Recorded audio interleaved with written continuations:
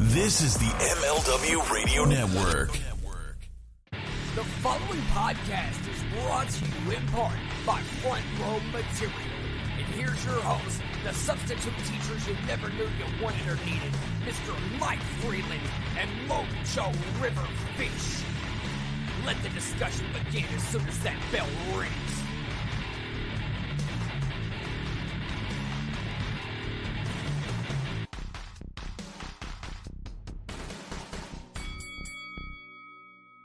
Wow, what a way to start off the show. I'm muted.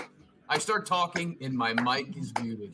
Unbelievable. Only here would you find somebody that unprofessional. My name is Mike Freeland. I am joined by the Rit himself. What's going on, buddy? How you doing this week? I'm doing pretty good, Freeland. Man, only in FRM pod fashion would we start a show where no one can hear us. Yeah, and in some ways that might be the best case scenario on Tuesday nights. But we do appreciate you coming in and listening to the show and joining us tonight. We have a big show. Is that not right, Rit? Big would be an understatement. This is like one of the best guests we could have on here. We can't get more extreme than this man. I agree. If you've been paying attention to our social media, you have noticed that tonight we are having on the homicidal, genocidal, suicidal wrestler known around the world as Sabu. So it's going to be a very interesting conversation we're going to have with Sabu tonight. Can't wait to get into a whole bunch of things with him, with his time in ECW. Obviously, we're going to talk a little bit about FMW as well. We're going to be talking about his uncle, the Sheik, and getting some very interesting stories from the road and what's going on with him these days now that we haven't seen him for quite a while. Man, this man here has been every promotion up and down. WCW, ECW, TNA, he had a stint, MLW, WWE, not once, but twice. Man, I can't wait. Man, Freeland, I got to say, you had me nervous by not knowing if you were 100% ready, because I cannot do this without you, my friend. Hey, well, I tell you what, it's a team effort, and I've been watching you. I've been watching you on the Cult of Beardo, and I tell you what, you really do a heck of a job. I don't think people give you the credit you rightfully deserve, and with being the type of broadcaster that you are, I almost think that we need to give you a nickname. I feel like, we got the Rit, we do, but I think there needs to be another nickname for you. So if anybody wants to come up with an additional nickname or a side nickname for the Rit, I actually have one that I'm going to debut tonight of you. So just going to let you know, hold on. And before the show goes off the air, you definitely know what my new nickname for you is going to be. Okay, I can't wait. It's been an interesting week here in wrestling. A lot of different things have been happening, you guys, in the world of WWE, obviously also in Impact Wrestling, also in AEW as well. So many different things we're going to jump into tonight, so many different topics. We want you to join into the conversation as well. All you got to do is throw your question into the chat, and we'd be more than happy to go ahead and address that. But we are going to be having our guest joining us just momentarily. So what I want to do here, if I can, let me pull this up real quick. Let me see here. But here's me. Here's me trying to run this stuff, run the automation, as if we don't already have a technical producer here. So producer in the truck, that is Big Daddy Beardo. Let's throw ourselves to just a short break. When we come back, we're going to be joined by our guests. So don't go anywhere. More Front Row Material when we return. Did you know, in this country there is currently a global pandemic in which men are being unclothed and mooching for t-shirts, as well as using their dead relative's chair? For as little as $5 a week, you can prevent this man from continuing to use a dead relative's chair, as well as going unclothed and mooching for merchandise from other podcasts and superstars. Please donate what you can at frmpod@gmail.com.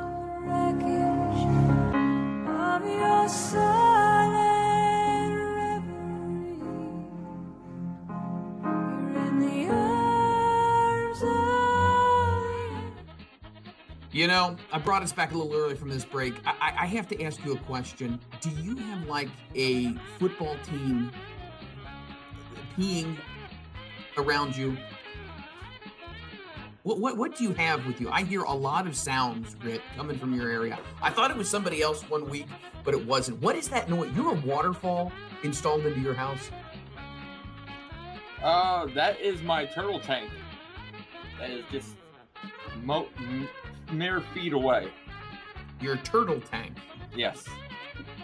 I would not expect a man like you, with beardage that you have, to have a turtle tank. So can you explain to me, A, why you have a turtle tank, and why does it sound like the YMCA merely feet away from you? Well, there's 2 Red Ear sliders. They are my sons. It's calming.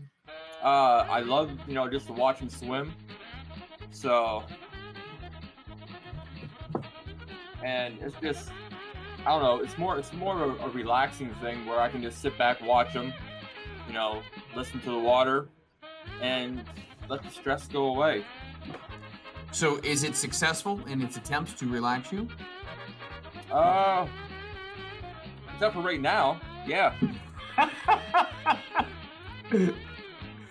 Oh my gosh! So you're a little amped up right now, aren't you? A little amped up, a little pumped. So before he comes on here, let me ask you a question here. What was your first experience being exposed to Sabu? What was the very first moment that you saw him on TV, and when did you realize this guy is something I have to see? Oh, it would have to be ECW was when I first watched him, and oh my God, it was just crazy. Just watching what he does in his matches, and it's just over the top antics, outside the ring, inside the ring. I loved it when he had Bill Alfonso with him. Yes, that just took it to the next level. And man, it just can't get any better. There's something about Sabu that I think is super, super unique, because we just got done watching the Jon Moxley, Kenny Omega, lights out, unsanctioned, barbed wire exploding match. And I know a lot of people have not showed that match as much love as they should. And Sabu is one of those guys who's competed in matches just like that. Very, very difficult matches to pull off in front of an audience.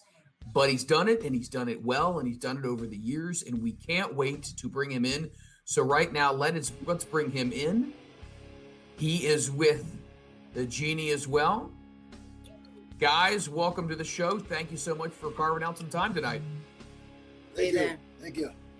Awesome. So we were just kind of introducing everybody who may not be, and to those very few people, far between, who are not familiar with everything that you've done in wrestling. You have carved yourself out an amazing career. Looking back in 2021, could you ever imagine that you've done and accomplished all the things you have?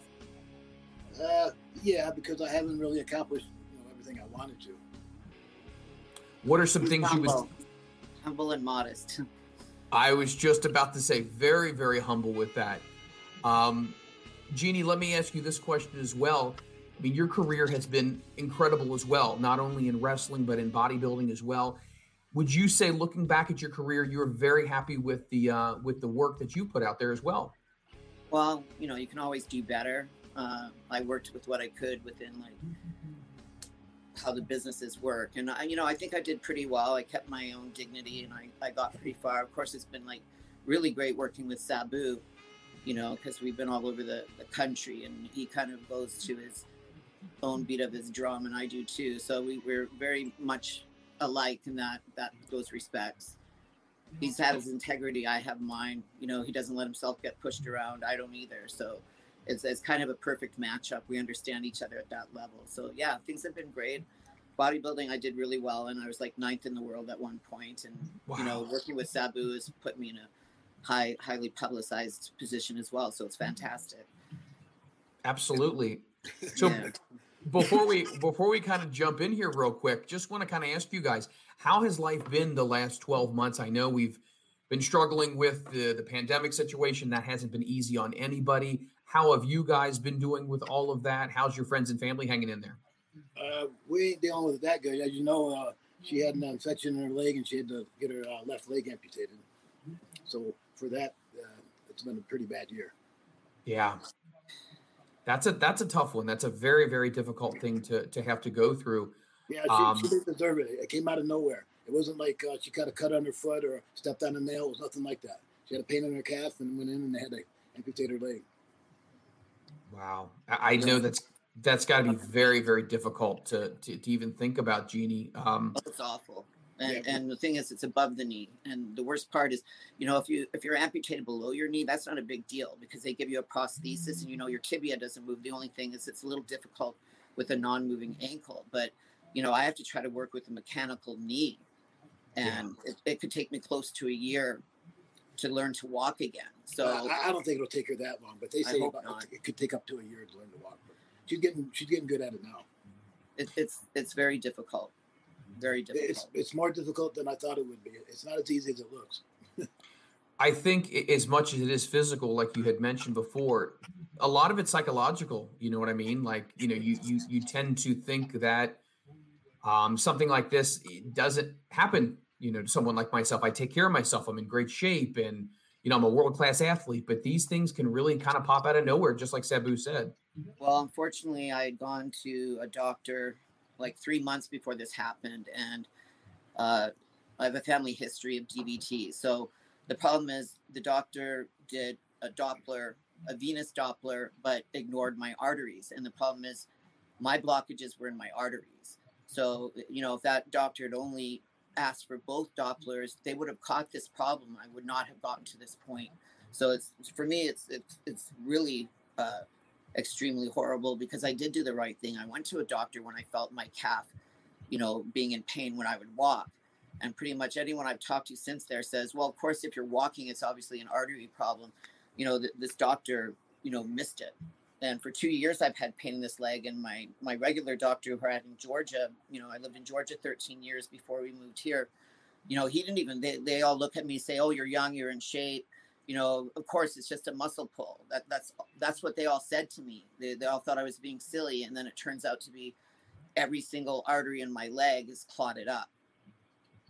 And it was so clotted up that my foot was already dying. My calf had been dying at least a month from what I was told by other doctors. So, I was just sitting there like a time bomb, and I got like these photo shoots I did when I still had two legs, that were shortly before I ended up having this amputation. It makes me sick because, during that entire time, and I never would have guessed it, my calf was actually dying and I was just in a horrible position because my leg looked normal. It still looked good. It was muscular, but suddenly in the beginning of October, like I had super stress from COVID. My family's up in Canada, and of course the border's been screwed up. I could go home if I wanted, but it was just horrible. It was like such a stressful period. So then I go through that. Then I'm sick, and it turns out I had an ulcer.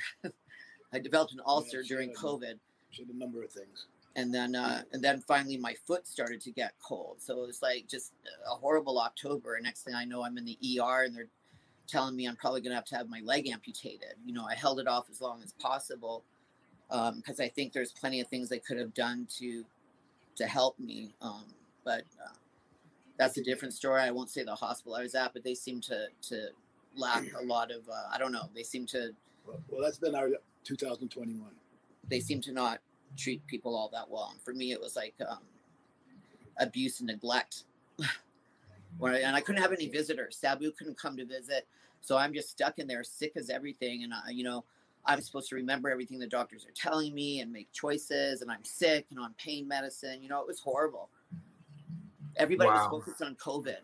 So I'm pretty sure everybody else who had heart problems or other things, they probably got ignored. And there's probably way more deaths because everybody was focused on COVID. If you didn't have COVID, forget it. They're not going to focus on you. Yeah. So it was horrible. And I bet you there's a huge raise in people who died during this from other things rather than COVID because we were all getting ignored. Right. It's I give you a ton of credit because I don't know how I would respond to something like that. I don't think really any of us could. I mean, it takes a lot of courage for you to not only share your story, but express how you feel. And because I think a lot of people would just say, I don't want to talk about it, but I give you a ton of credit for that. Oh, thanks. Yeah, I didn't really want to. Honestly, I just wanted to like sort of disappear, go up to Canada, learn to walk my leg, just quietly get away from the business. But, you know, a good prosthesis, like a leg that I could feel as close to normal as possible, they're $100,000. Wow. You know, and obviously, you know, even though my entire background's been bodybuilding and wrestling, everything I do requires 2 legs and 2 legs that are in shape. So, you know, it's a mess. I'm going to continue to do some wrestling because I have a lot of fans are, you know, all, you know, motivating me and stuff. So it's nice to hear from everybody. But, you know, if I can get in a position where I can get like one of those really good legs, you know, that would be fantastic. Right now I have what is called a starter leg, and it's just a hydraulic knee, and it's very hard to walk with. We'll get into that later. Yeah. So, but yeah, thank you. I appreciate that. Absolutely. And I think you are definitely an inspiration. You're very well spoken when it comes to something like this. Oh, thank you. I think if there's one thing that you can take away from this, has anybody ever reached out to you, other people who've gone through some similar things who may need someone to talk to? And Jeannie, how are you facing it? I think that's definitely a moment that you could definitely be a huge impact in people's lives. Yeah, well, I'm new at this, of course, you know, so, I mean, I've had several people who had amputee legs contact me, like a lot of them. And because I guess now they've like, who never talked to me before, but I guess now because I've gone through something similar, you know, they have something in common that I guess they thought they wouldn't have with someone like me, or, you know, they want to help me, I guess, because most of the people I've talked to, they, you know, they've been amputated for a few years, or they tell me their grandfather went through having his leg amputated. And, you know, they're, you know, they say I'm an inspiration, but, you know, my choices honestly at the time were death or have my leg chopped off. So of course, what are you going to choose? You're going to have your leg chopped off. But that's pretty much what I was told. Things had gone too far, and I was either going to die because my leg was dying from the way up and I was going to get sepsis, which would I died from, or cut my leg off. So I kind of sat there in the hospital for 10 days before I allowed them to do it because, you know, I wanted to save my leg. My entire career has been based off, you know, my body and how it functions and how it looks. So, it's been rough, but, you know, I always try to look at the bright side. So absolutely. I'm glad to be out of pain, though. I mean, I'm still in pain because it hurts. You know, it hurts because I have a big suture across the bottom of my leg, and phantom pain is no joke. I don't know if you've heard of that. Like, it's incredibly, like, you feel like you still have a leg when you don't. So I still feel toes. I still feel like my knee is seized up. I have pain in my calf, and sometimes it's stabbing pain.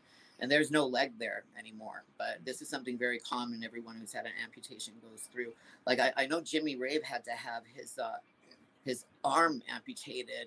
And I read some of his posts, like, you know, it's awful because he can't tie his shoes. Let's get on with this. So, okay, anyway, he wants to change the subject. But it's rough. It's tough. But, you know, I can deal with it. I always have. So, okay.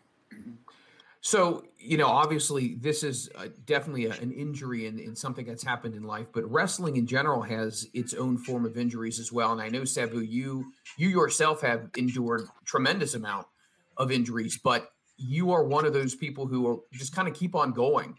How would you describe the things that you've gone through from an injury standpoint, and yet you've still been able to perform at a very, very high level? Would you say it's just, I have an incredibly high tolerance for pain, or that's just the kind of work ethic that's been kind of indoctrinated into me?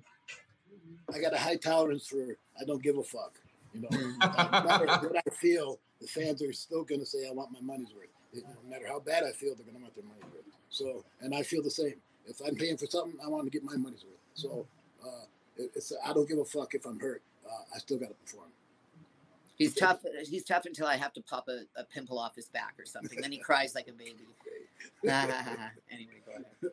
We all know your uncle, the original Sheik, is a legend as well. Kind of tell me a little bit about how, when you first started getting into wrestling, what were some of the very first things that he had told you about the industry, and what are some things that maybe he didn't say verbally, but you picked up on? Well, he never smartened me up. Like when I was a kid and all that, I wasn't smartened up till I was 19, but I wasn't around the business either. I amateur wrestled for 5 years, and then I started pro wrestling when I was 19, and I had my first match when I was 21. So he only smartened me up then, but he never told me it was a work. Like, of course I knew that. He'd just say, don't kill each other. He's like, ease up. And he never told me to not punch the guy. He just told me to ease up. And then eventually he'd tell me not to punch the guy. He didn't smart me up in the first session. So you kind of figured that out on your own, obviously. Kind of. Yeah. What was the family's response to having someone like your uncle in wrestling? Was there other family members that were big supporters of this, or was this something that? Yeah, our whole family and cousins and uncles and all that shit. We all thought the Sheik was great. We all went to the wrestling matches. But I studied him. They just watched because he was famous and we happened to know him. But I watched him because I wanted to be like him. So I studied him. I didn't just watch him. What would you say is the biggest thing that you've taken away from being under his tutelage? And if there's one thing in your career you can say, hey, you know what? I attribute this to what he has given me. He let me forge my own path. Not at first, he didn't. My first 5 years, I was Terry SR, Terry Nobody. So that didn't matter who I was because people were not going to know about that later on. So I had to teach. I learned all the stuff a first match guy would know, a regular wrestler would know. And then after I became Sabu, he said, "Now be yourself." Where I kind of bent the rules. I didn't break them yet, but I came close. And then when I went to Japan, I broke the rules. So a young Sabu heads on over to Japan. Had that been the first time you'd ever been over there when you started wrestling? Oh yeah, I'd never been there before. I wouldn't have no reason to be there. But it was for the wrestling. That Onita and Tarzan Goto called my uncle, and they wanted him in a tag team tournament. And they didn't care who his partner was, just anybody. He goes, well, I'll bring my nephew. They said, it don't matter. So when I got there, they didn't think I was his nephew, and they didn't care how good I was. So that I was good, it was a pleasant surprise. So I went out, I wrestled like I do now. And they said, no way are you the Sheik's nephew, because I don't wrestle like the Sheik. But I was, and it got over. Yeah, they went with Flying Magician. Yeah, they called me the Flying Magician or the Arabian, this and that. Houdini of hardcore. So when it comes to something like that, did you get any grief from anybody? I mean, obviously being the relative of somebody in the industry, because I know sometimes that can come across, you're I agree. But my first few years, we didn't tell anybody I was the Sheik's nephew. No, we never told anybody I was his nephew until I went to Japan. Before that, they said I was his bodyguard. Wow. They didn't think I was really related. And we never told anybody. It was none of anybody's business. But when he said to Onita, I'll bring my nephew, he said that so Onita would trust that I was good. And Onita said, we don't care how good he is, just bring anybody. Oh my gosh. Yeah. Mm-hmm. So that first trip over there, any jitters? I mean, as far as going over there and what my uncle told me to do was wrestle like I don't think he's watching me, which meant was when I was at his house wrestling, we stuck very strict to the traditional wrestling, scientific wrestling. But when he wasn't looking, we started doing these flying things and some crazy things. And when he come back, we'd straighten back up again. So we didn't really think he could see us. So he told me, when you think I'm not watching, wrestle when you think I'm not watching. And so that's what I did. I wrestled and did other moves where I thought he wasn't watching, but he was. Which was, Arabian Press and all the other shit I invented. And that was just kind of something you carved out on your own to kind of create your own persona, and this is my style and this is my calling card. Yeah, he didn't force me to fit into a mold. He let me forge my own path. At first he didn't. He first taught me the basics, first 5 years of basics. Then he said, now be yourself. And that's what I was. Sabu's not really a gimmick. In real life, I don't like talking. Like right now, I'm tongue-tied and I'm nervous, and I don't like talking. So Sabu's not someone who talks, and that's my real personality. And I mostly prove myself with my action, which is how I do in real life. I prove myself with my actions. Try to. It seems like it's one of these things, and I know a lot of fans probably would agree with me. There are certain performers who, like yourself, take it very, very seriously, not because it's just your career, but it's really who you are as a person. And this is in your family, and this is in your bloodline, and it runs much deeper. Do you feel like in a lot of ways wrestlers today, and this goes to you as well, Jeannie, take this as seriously, and they're impassioned about it and want to protect it as much as they want to become a YouTube sensation or they want to get Instagram followers? How much is passion and how much nowadays is, you know what, I can't wait to see how many likes I can get on a post? It's all about how many likes and how many followers you have nowadays, which doesn't necessarily prove the popularity of someone. I mean, I can't imagine, like, honest to God, I can't imagine taking pictures of myself all day long and posting stuff. I'm just not that conceited. And he for sure isn't.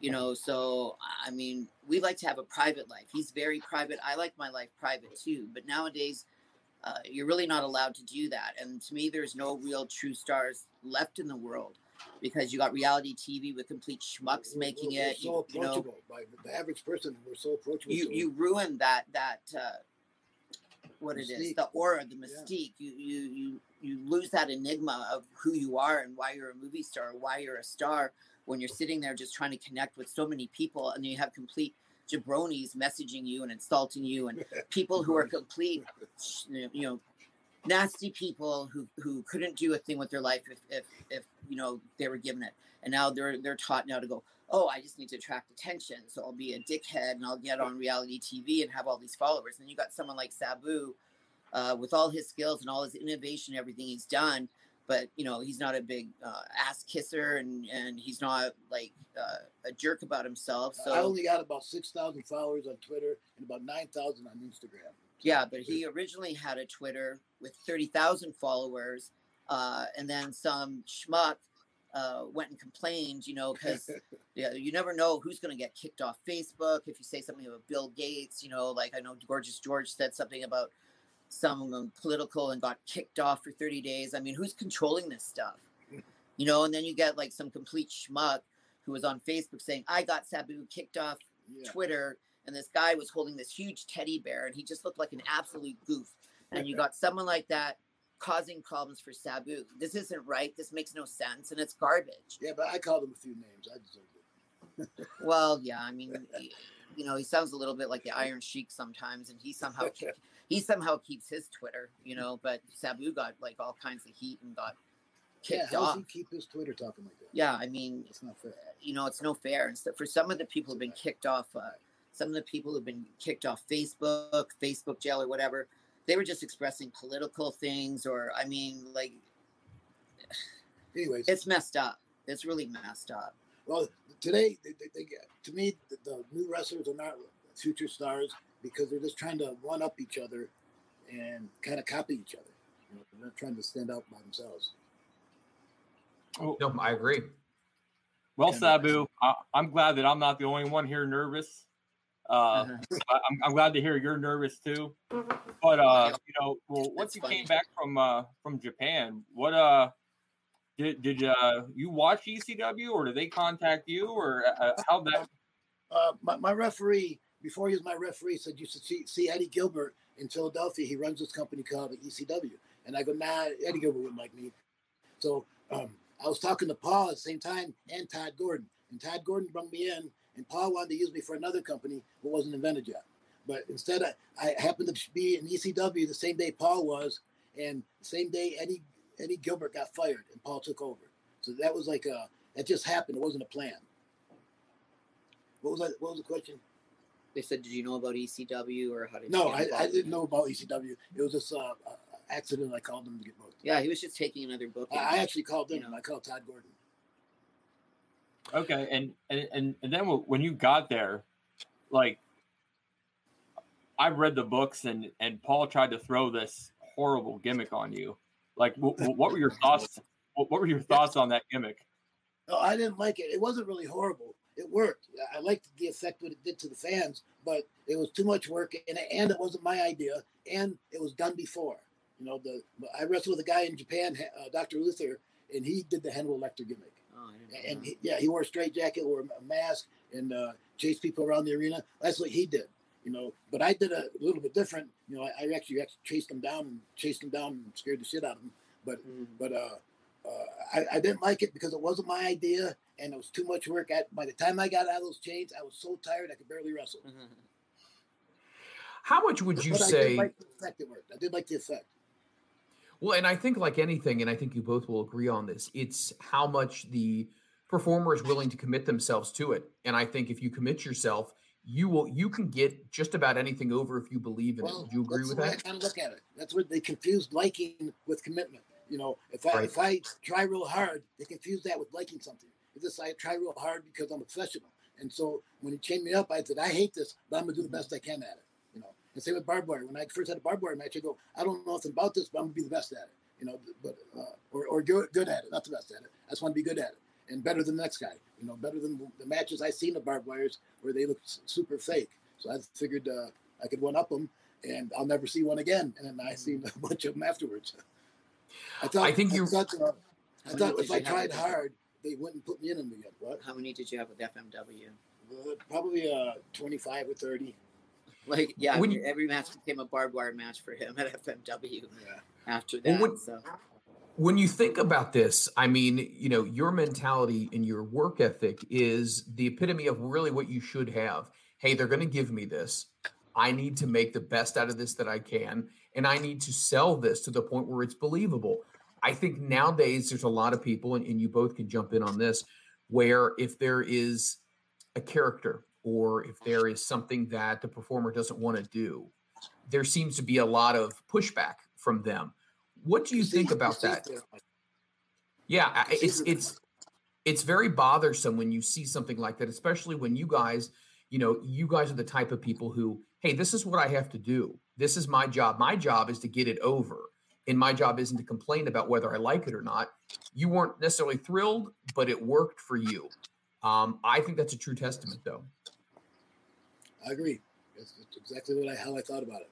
No matter what I was faced with, I was going to try hard at it. Even if I hated it, I was still going to try hard at it. That don't mean I like it. This means I'll try hard. I'm a professional.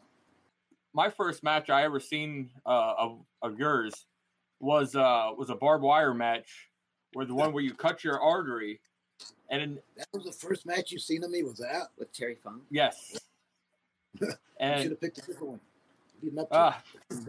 But man, just you trying to going through, and you told Bill, give me, and you just taped yourself up, and you just kept going, and I'm like, man, this is like, this is great, because I look at it now and it's like, man, you just, like you said earlier, you just wanted to give the fans what they paid for and you wanted to see, and there was no stopping you.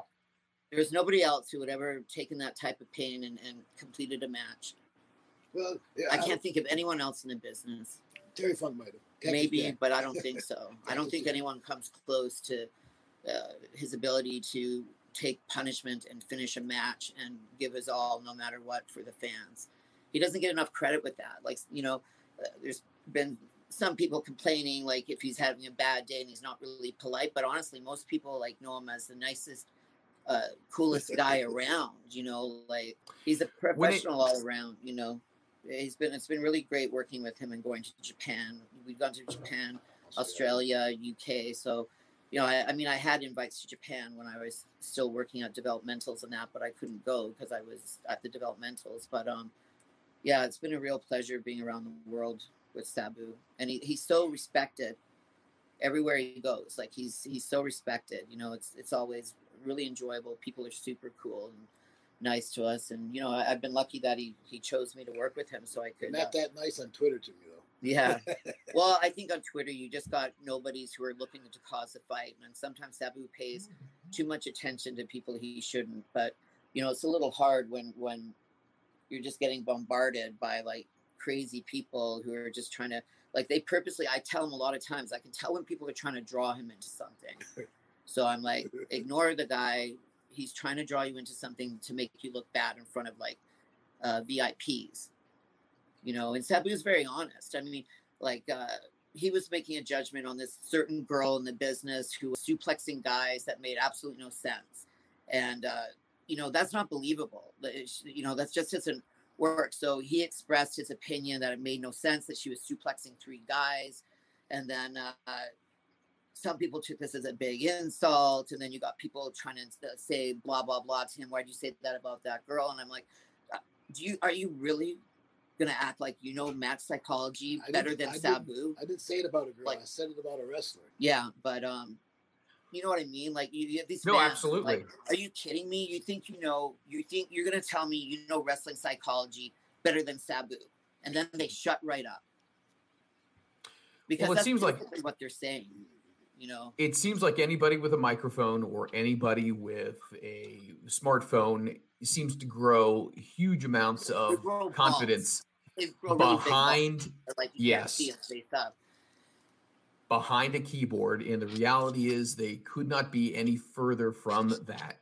Kind of piggybacking on the comment that the Rit made about your injuries. I mean, this is kind of a generalized question, but going into a match, do you already accept the consequences of obviously whatever is to happen, or do you go and do it thinking, all right, I'm going to go this far, I'm going to toe the line, but I'm going to make sure I don't go any further? Or is it really just a situation of wherever the moment takes me?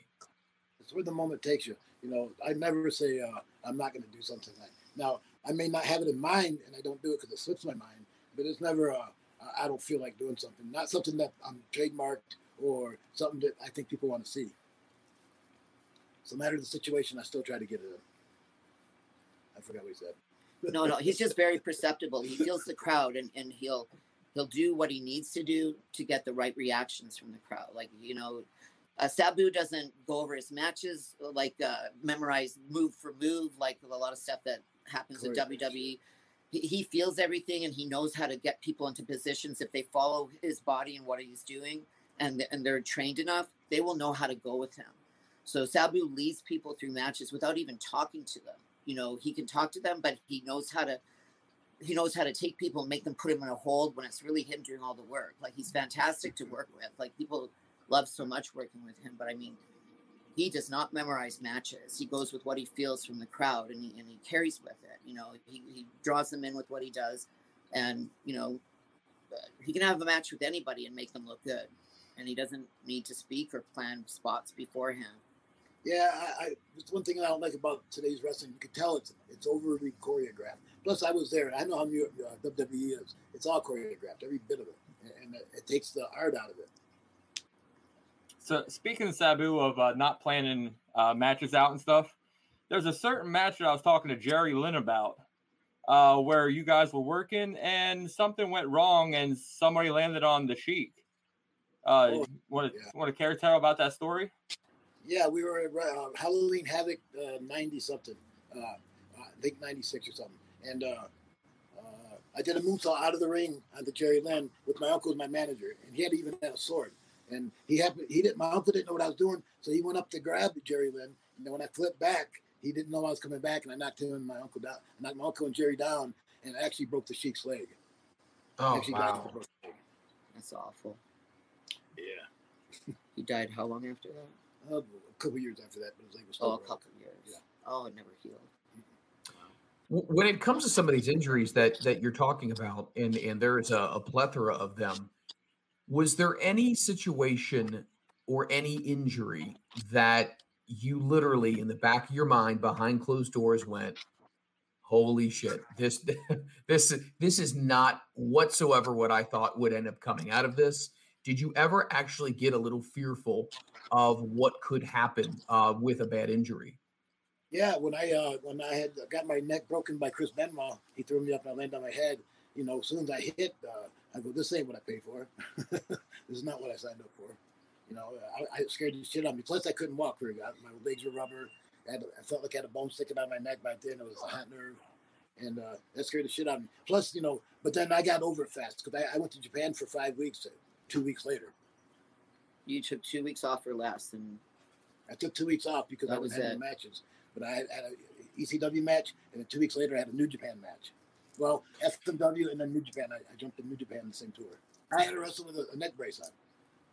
We're going to get into some FMW stuff as well, because that is just when you look at the body of work that FMW is, I do not think a lot of people truly appreciate what FMW was. And there are some people who watch it and can understand it. But it is literally, it's a work of passion. And that's basically what I think it really was. But let me kind of go backwards here with the neck injury. Was there anyone who asked you after that match was over, hey, are you okay? Or was there any indication of maybe I should get checked out? Or Well, I did. I went to the hospital, and actually Chris Benoit went with me. My referee went with me. Yeah, everybody said I had to be talked into the hospital, and then I took the ambulance ride there, and then they were going to fit me for a halo, and we left. We took off before they could come back. Oh, wow. Yeah, I just got off with a neck brace. Crazy. I wore a neck brace for about a year. So was there any concern running through your mind that, hey, I could potentially be paralyzed if I take another fall? Yeah, I was scared, but I was trying to fake it. I was trying to say I'm not scared, but I was scared. But I just trusted I wasn't going to land on my head again. I wasn't that worried about it, but it was still in the back of my mind because I know I'm not going to land on my head like that again. If somebody mentions something like that, I'm going to probably say no or sit out on him. Sabu is also very spiritual, so I think he just trusts he's going to be guided in the right position. Like he actually wants to pray before we go out and do a match. So that's something probably not too many people know about him. But yeah, he's actually very spiritual. I don't know about that. Christian, if you want to call it Catholic. Something a lot of people don't want to talk about, but because it is a part of your career, outside of the incident itself, what was it like working with Chris? Did you find Chris to have that same level of professionalism? Oh yeah, he was good. He was real good. I think he's a little too stiff with the chops, but other than that, he was a professional. He actually thought too much about everything. Like the next move, he'd sit there and study, think about something, and like for 5 minutes go by, I go, how about this? And he would, no. And 5 minutes later, go by, I go, how about this? He goes, no. I said, skip it. He goes, no. So 20 minutes later, he finally said, okay, headlock or something. Right, I was like, Ryan was like that too. Kind of a pain in the ass to go over a match. But they're very professional, and I can't complain really because they're just doing it for the benefit of the match, a good match, and that's our job. So you're going through all these things. Your career is really starting to take off. People are recognizing you for your aerial assaults and your classic moves that nowadays are basically copied in every promotion there is. I mean, you can look at a match and you can see, okay, where they got that from. Did you realize at the time, or was there a moment in time when you realized I'm kind of being a trendsetter here? I know you're humble and you're modest, but did you ever realize, okay, I can clearly see people are paying attention and this is starting to spread? Well, yeah, when after like probably 95 or 96, everybody and their mother was wearing Sabu pants, baggy pants. Like every new wrestler on the scene had a pair of pants like mine. Yeah. So, yeah, when I seen that, I go, oh, shit. And my uncle said I should have got the table move patented. I don't know if there was a way to do that, but he said I should have. Yeah. I seen, I could tell once Paul let someone else break the table, when I told him not to, because I didn't want, he was supposed to protect my gimmick. He didn't. When I wasn't there, he let other guys break the table. And when he did that, they couldn't stop him. That was like open the floodgates. One guy did it, and they couldn't stop him, and that became our style. We did it in every match almost. Mention about WWE and the Hardys. Yeah, when I was in WWE, like I had a bunch of moves I invented, and I went to jump off the chair once, and they said you can't do that anymore. I go, why? And they said that's Jeff Hardy's spot. I said, well, I invented that. He goes, not here. Here he didn't. So I think my move. It's not mine there because if they came up with it. I don't know if the Hardys ever gave you credit for that either. Yeah, Jeff did. Jeff did? Yeah. I think it's a shame, especially in that specific promotion, that if it didn't happen under that tent, under the tutelage of their people, it didn't happen at all. It's as if it was erased from history. And I think that is incredibly disrespectful to a ton of performers who, just because they did not spend a large majority of their time there, or it was their idea, that they give credit where credit is due. Do you think a lot of people feel some animosity towards that company for that reason? Well, yeah, like they have an agent or a producer involved in the match, and actually they get credit, or if the match is any good or not. Excuse me. So they're there going over it. Like I was completely against it, having somebody involved in my match who's not involved in my match. Having somebody listen to it who's not involved in my match. I don't like telling even the boys in the dressing room my moves until I do them in the ring. I don't know why. I just don't. So I hate telling another guy. So like Dean Malenko or one of those guys would be an agent, and I would tell them wrong shit, and then I'd change it in the ring, and they would get heat for it. Well, I got heat for it too, but I'll say, no, that ain't what I said. He misunderstood me. Because they write down every move, make it completely choreographed, take all the fun out of it, and they make it work. They turn it into work. It went to be like you being fun, having art, but you're out there working your ass off, and doing moves you wouldn't normally do, doing moves that they tell you to do. Wow. Now, I resisted every step of the way, but they got me in the end. I ended up giving up. And then he quit. I quit. Stephanie McMahon wanted Sabu to talk a lot. He actually ended up quitting because everything they had promised him, which was that you're going to have your own character, you're going to do your own thing, they changed that. They wanted him to start talking and saying stuff he never would have said. And was it right before that pay-per-view that Stephanie fired you? Yeah. Fired, let go. Oops. Yeah. I think she was mad and she cut him out. Doesn't that DVD have your face on the cover? Yeah, I'm on the cover of the DVD, but they took me out of the match. Which pay-per-view was that? I don't know, Elimination Chamber thing. Yeah, it was some December big thing. to Dismember. That's what. Wow. Yeah, and then Stephanie was mad because they gave him a whole speech and he didn't want to do it. I met this guy a couple of days ago, and he goes, "Hey, now tell me what happened to that match. Why ain't you in that match?" I started laughing because that's 10 years ago. I forgot why I wasn't in that match. When you were in ECW and the locker room there, then all of a sudden Paul wanted to, he got to work with WWE or WWF at the time a little bit with Vince, and you guys did that little invasion type thing. Like, what was the first thing you noticed when from the ECW locker room to when you went to Monday Night Raw in that locker room? Man, just got the cold shoulder from everybody, but we didn't give a shit. We thought we were bad at the time, so we didn't care about the cold shoulder. But yeah, everybody gave us a cold shoulder except for like Candido and a few other guys who knew us. Like Candido wasn't in our company at the time; he was in WWF at the time. But he'd come over and talk to us, and a few other guys, Bret Hart, a few other guys, and so it was. They were cold to us, but we were cold to them. Whose idea was it for you to go off the top of the Raw entrance? Well, it was their idea for having me jump out of the balcony, and I said that was too normal, and plus it had been done. So I said I'll jump off the R, and they go, "What does that mean?" So I showed them. But the thing was, when I went to do a jump off it, when I jumped, it kind of gave way, and I didn't get no air. I fell straight down, and it hit the floor. I hit one guy. I hit one guy on the forearm, and 6 of them fell over. But I didn't really hit him at all. I splattered on the floor. You think they could have moved up a little bit, right? Yeah. I came up with that, but it ended up being a kind of a farce because I didn't knock nobody down. But from the camera angle, you couldn't tell. Yeah, they'll flip to a different camera angle that as much as they can hide a mistake as possible. Right. You can see it all the time. If a move goes wrong in the ring and a different camera angle picks it up, so you don't see the screw up. Right on. Next. I often make a lot of references, obviously, with your uncle because I'm a big fan, and I believe that where we are today is because of the people that put us here in the past. So, as your career was going on here, obviously you would be in close contact with him. What were some things that he would tell you later on in his career? Did any advice ever change over time, or was it something where he was of a certain mentality and that was the way it was for his entire career? He didn't change. He just said, don't talk. And I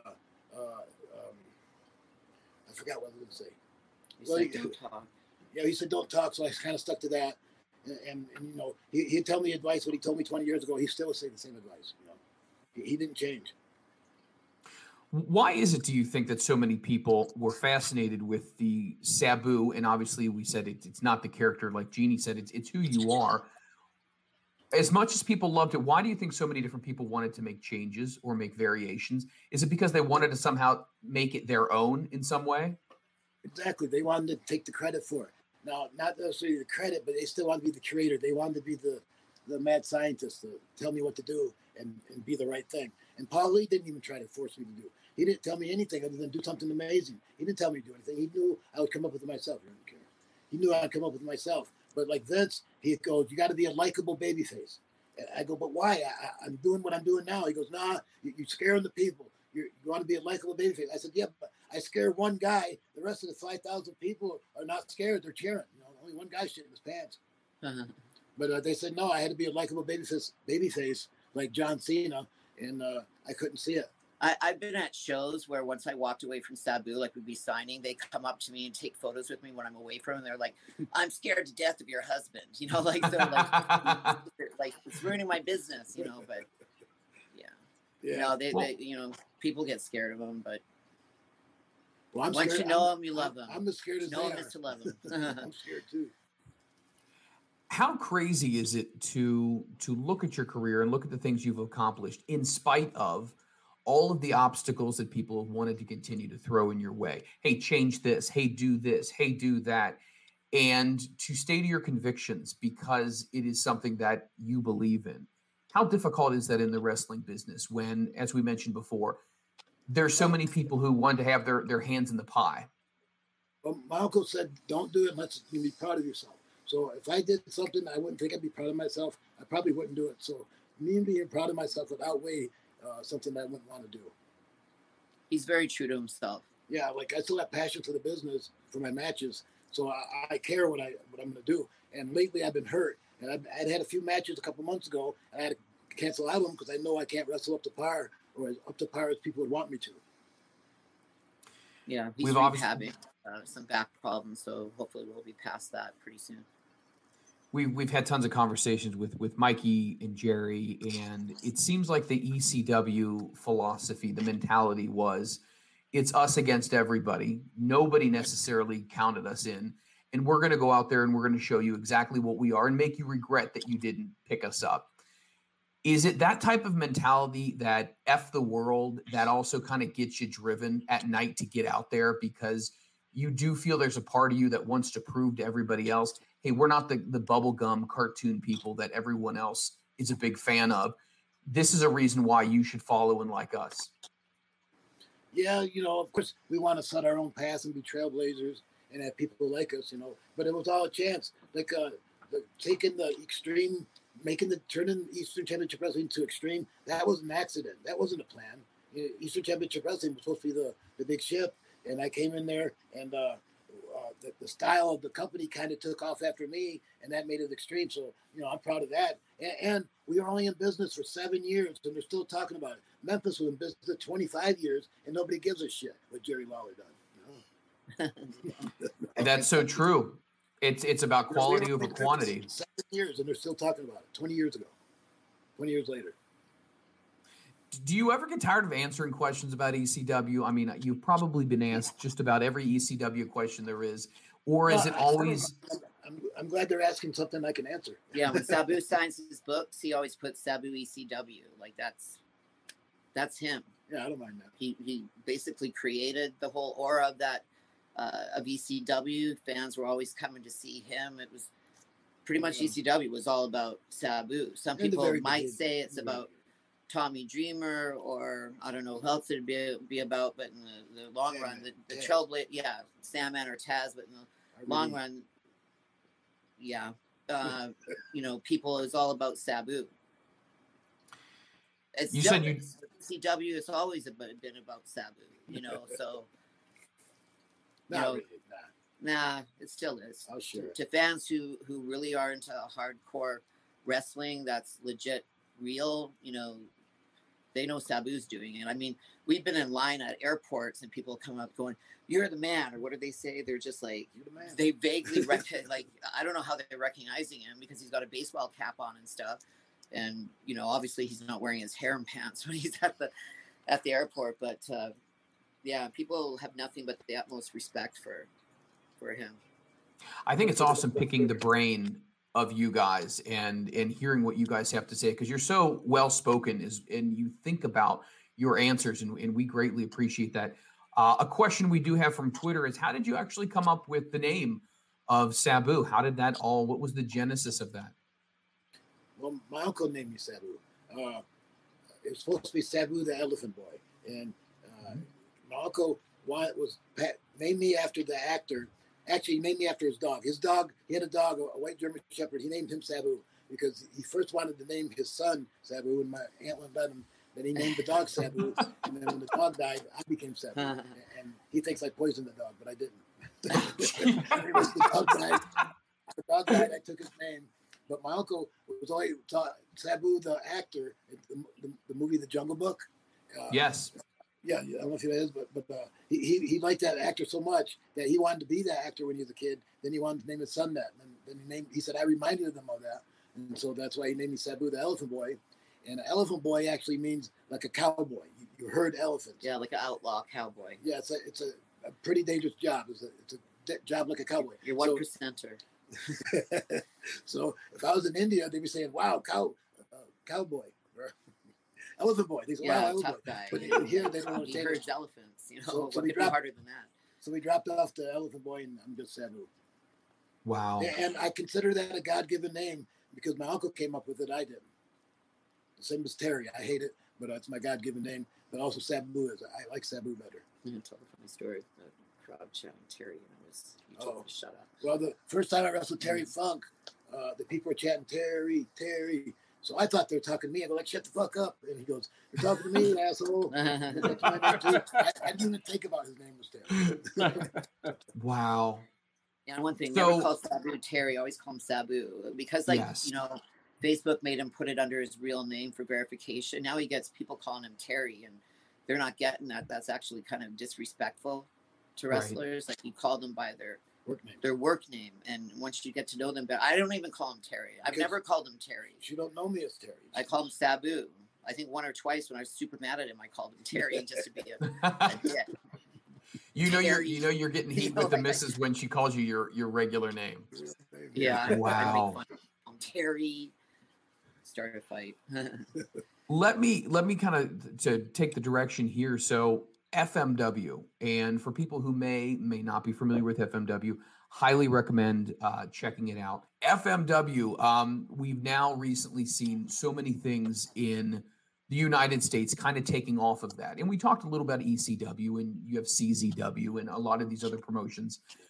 But how much credit do you give that promotion? And did you enjoy your time over there? And what was that like? You talking FMW? Yes, I give them all FMW. the credit- I give them all the credit in the world. They're the one that let me be myself. If I didn't go to Japan and wrestle for Onita, and it was for Baba or Inoki, they would have said, no, that's not how you wrestle. That's not pro wrestling. But they didn't. They said, wow, that's crazy. Do that again. And I did it again, and I did it every night. And I watched them. I go, wow, that's crazy. Let's watch some more. Onita was the first guy to make a death match company. Where the every main event was a barbed wire match. Or an explosion match, or something good like that. Always a gimme match. Like he learned that from Puerto Rico, but they did have one match leading up to it, and then that was that. But it was the first time they had a whole company pattern after, and we were killing each other because we got a lot of like Mike Austin, those guys, they were green, and Horace Boulder, they were real green, and they're kind of the shits. So they had to be stiff before they looked bad. Yeah, and speaking of explosion matches, actually Sabu's got kind of a backlash of a lot of attention based off AEW's explosion match, which was well. I get a lot of everybody's comparing my match to their match, but it's no comparison. But their explosion at the end wasn't very good. Yeah, actually, in retrospect, it totally highlighted Sabu. Like, he's gotten so much more work and interviews after the AEW show because nobody gives him credit for who he is. But fans who are smart and really love the business, they know the difference. Well, I think, too, a lot of people try to pay homage to the past. And in trying to do so, sometimes it doesn't always work. And sometimes things should be left the way they were originally remembered. Yeah. When it comes to CZW tried doing an explosion match, and I think it flopped. I didn't see it, but I heard it flop. You're just not going to see any of these guys today put themselves out the way Sabu did. There's Well, and that's nobody what out there who lives, breathes, and shits wrestling the way he does, and it's so apparent. It's so apparent. Likes and your followers and whose butt you're kissing in the business to get further. I mean, like, Sabu's always been pure work ethic, and some people have tried to hold him down, but real fans they know the difference. That's one thing I don't get enough credit for. I changed the work rate. I took my work rate from Japan and brought it to the States, and everybody said I was killing the business. But now that's the norm. The work rate where you bust your ass every night. That's the work rate. And there was no work rate like that before I did it. How That's about the only with thing I don't. What? How about with the tables, and then McMahon and Shane were walking to the ring with Well, tables? when I was breaking They tables, said that's not wrestling. yeah, they said I was killing the Vince McMahon. business, and then I seen them walk out to the ring carrying the table against the Dudleys, and they look like idiots. They look like the Bushwhackers. He's doing, and then they do it themselves Yeah. later. You know, like that tickled me the most because he said I was killing the business, and then Vince goes and carries the table to the ring. yeah, When you talk about killing the business, I think they've done more recently to kill the business than they have before, because I think they fail to realize what the business is letting the performers do what they do and letting the fans connect with them. That's the business. It is not, I think, in my opinion, the way they see it to be. And I think that's a big problem with why they're declining so much right now, is because they're not listening. They're not listening to performers. And like you said earlier, they want everything to be very cookie cutter. They want everything to be step by step. Stand here. Here's the X. Smile this way. And that's not how it works. How would you describe working in front of a Japanese audience as opposed to working in front of an American audience? Would you say it was contrastingly different, or would you say in a lot of ways fans across the world are pretty much the same? I think they're pretty much the same. The Japanese people are a little bit different because they can be quiet as a mouse and still appreciate everything you're doing. They don't have to tear the house down to appreciate good moves. Like they watch wrestling for the hand-to-hand combat too, not just the high spots. I don't think you get hecklers, and I don't know. You don't get hecklers in Japanese. Yeah, really. they're respectful. You're not going to have someone saying you suck like a one of the wrestlers in Japan that you're, which is normal for a show in the United States. But Japan, the fans look at us like baseball players. Once we leave the arena, we're friends. When we're in the arena, we don't like each other because we're, opposing each other.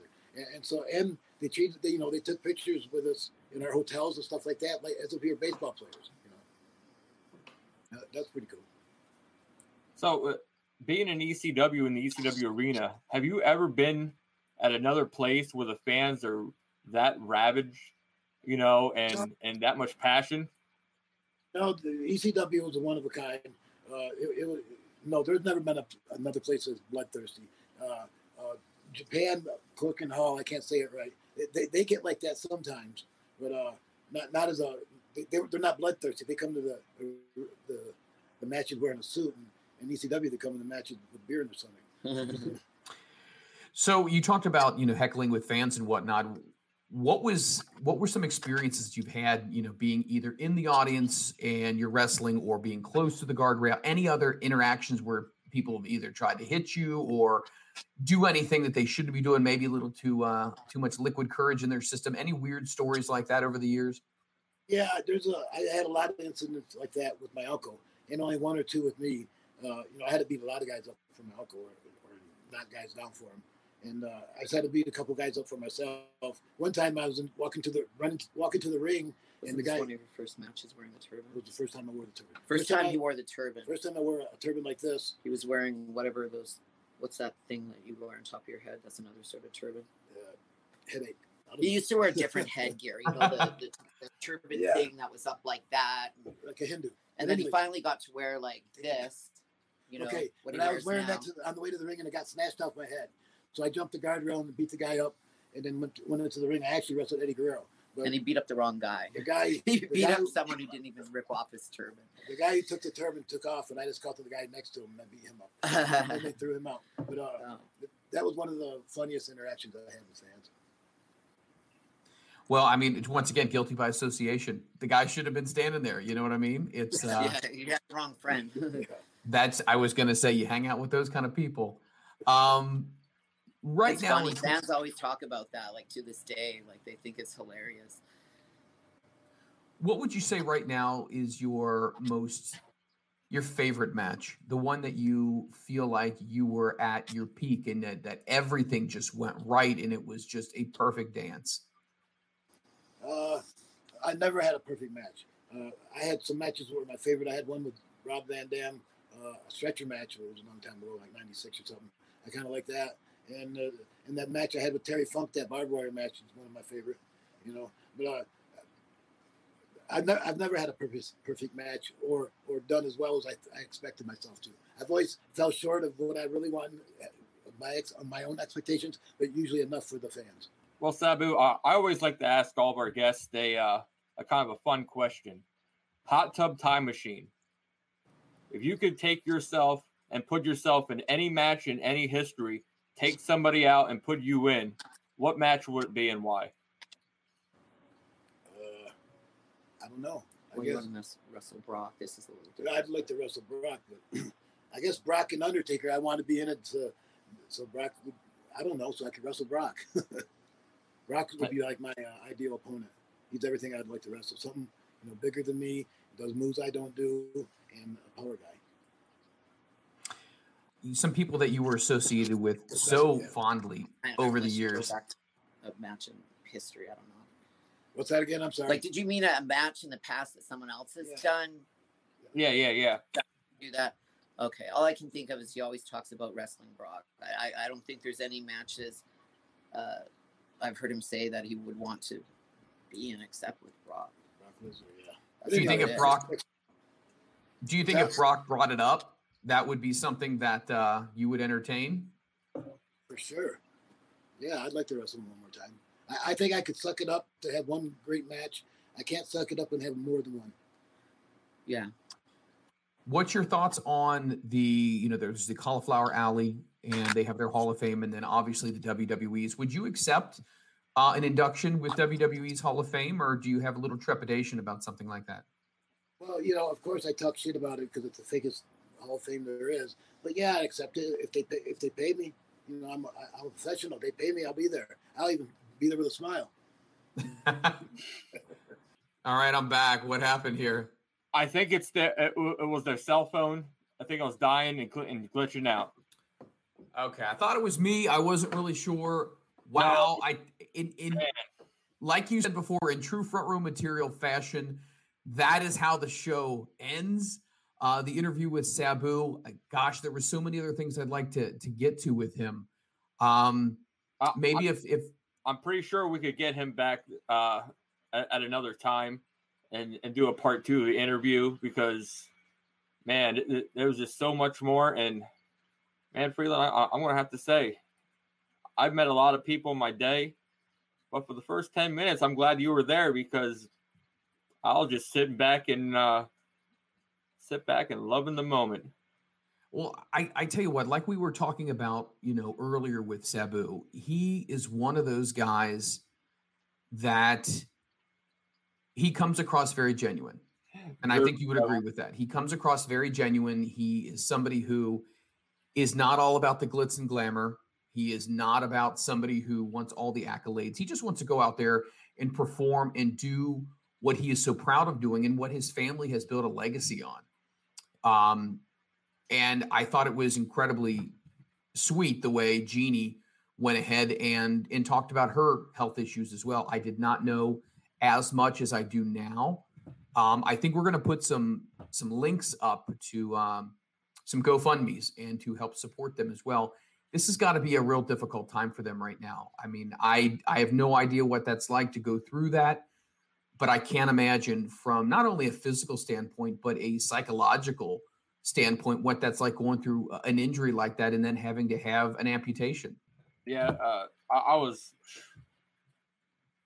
just blown away by the passion that she had and just talking about it, because it takes a lot of strength to talk about it. And man, it's a great interview, and like I said before, we are going to absolutely do our best to bring them back for a part 2. I would love to get more into some of the questions we have for Sabu and get into Jeannie and her bodybuilding as well, because for those of you who are not familiar, she is one of the most accomplished bodybuilders in women's bodybuilding, and she had such an illustrious career, and she is so humble. And I know we kind of joke around about the phrase humble, but I mean, we're very serious when we say it with them, because they don't ask for all that attention. They just want to do what they do, and they love what they do, and they want to share it with everybody. All right. With that being said, we're going to roll the ticker across the screen here for the GoFundMe. And we're also going to tweet out some links where you can get Jeannie and Sabu merchandise. They are extremely fan-friendly on social media as well. When we come back, we're going to talk about what's been going on in wrestling this past week. The Rit and I are going to discuss some topics, so don't go anywhere. We're going to step out for a short break, but we'll be back. He is the suicidal, the homicidal, To the genocidal. comes He an is athlete. the death-defying So athlete. unique, people He defy from around the world. Once to in a see lifetime. him perform. He is the suicide, an athlete, the homicide, the genocide. not even He is the anymore. death-defying athlete. Does him Because he he is is banned over from since competing October 1st in the United States. 1993, as Sabu. ECW has been home He is the suicide, to such an the athlete. homicidal, the A man genocidal. He is so the insane. death-defying athlete. People known from the around the world world to see him perform. An athlete so violent, you can't see him live anymore because he is banned from competing in the United States. He is the suicidal, the homicidal, the genocidal. All right, guys, welcome back to Front Row Material. Thank you for joining us here on this beautiful Tuesday evening. Rit, we just are on the heels of an interview with Sabu and Jeannie, and as we said before, we are going to have them back again to definitely tell us more of their story. But let's kind of touch base with you, man, since the last time we got a chance to talk. What are some things that have been happening in the world of wrestling that have piqued your interest and kind of asking some questions? What's going on here? Well, first things first, I'm going to have to call out the butt from last week's episode. That women's main event. The Doctor, Britt Baker, Thunder Rosa stole the show. Man, it was, I don't know what his expectations were. I was just hoping that it would get there, but man, it overexceeded my expectations. There was one match on the card last week that kind of was a letdown, and you and I discussed it a little bit earlier. Cody and Pentagon. Man, I had a lot of high hopes for that match. Yeah, that match was a little bit, I don't want to say a swing and a miss. I don't want to say that because that wouldn't be fair, a fair assertion to what actually happened. But when you see something like that, Rit, and you're really wanting to get what you've created in your mind, do you know what I mean? Like whenever you see a pairing of two people working together, you automatically, and whether it's right or wrong, and I think sometimes as fans, we put really high expectations on things like, oh, this is going to be this way. And if it doesn't somehow match what we have in our mind, we're let down. However, there are those moments when you see two people who are just absolutely at the top of their game right now, and it just doesn't seem to live up to that. You're almost wishing, hey, can we have a do-over or can we have a part two? And I think with both these guys, we're definitely going to get a part two.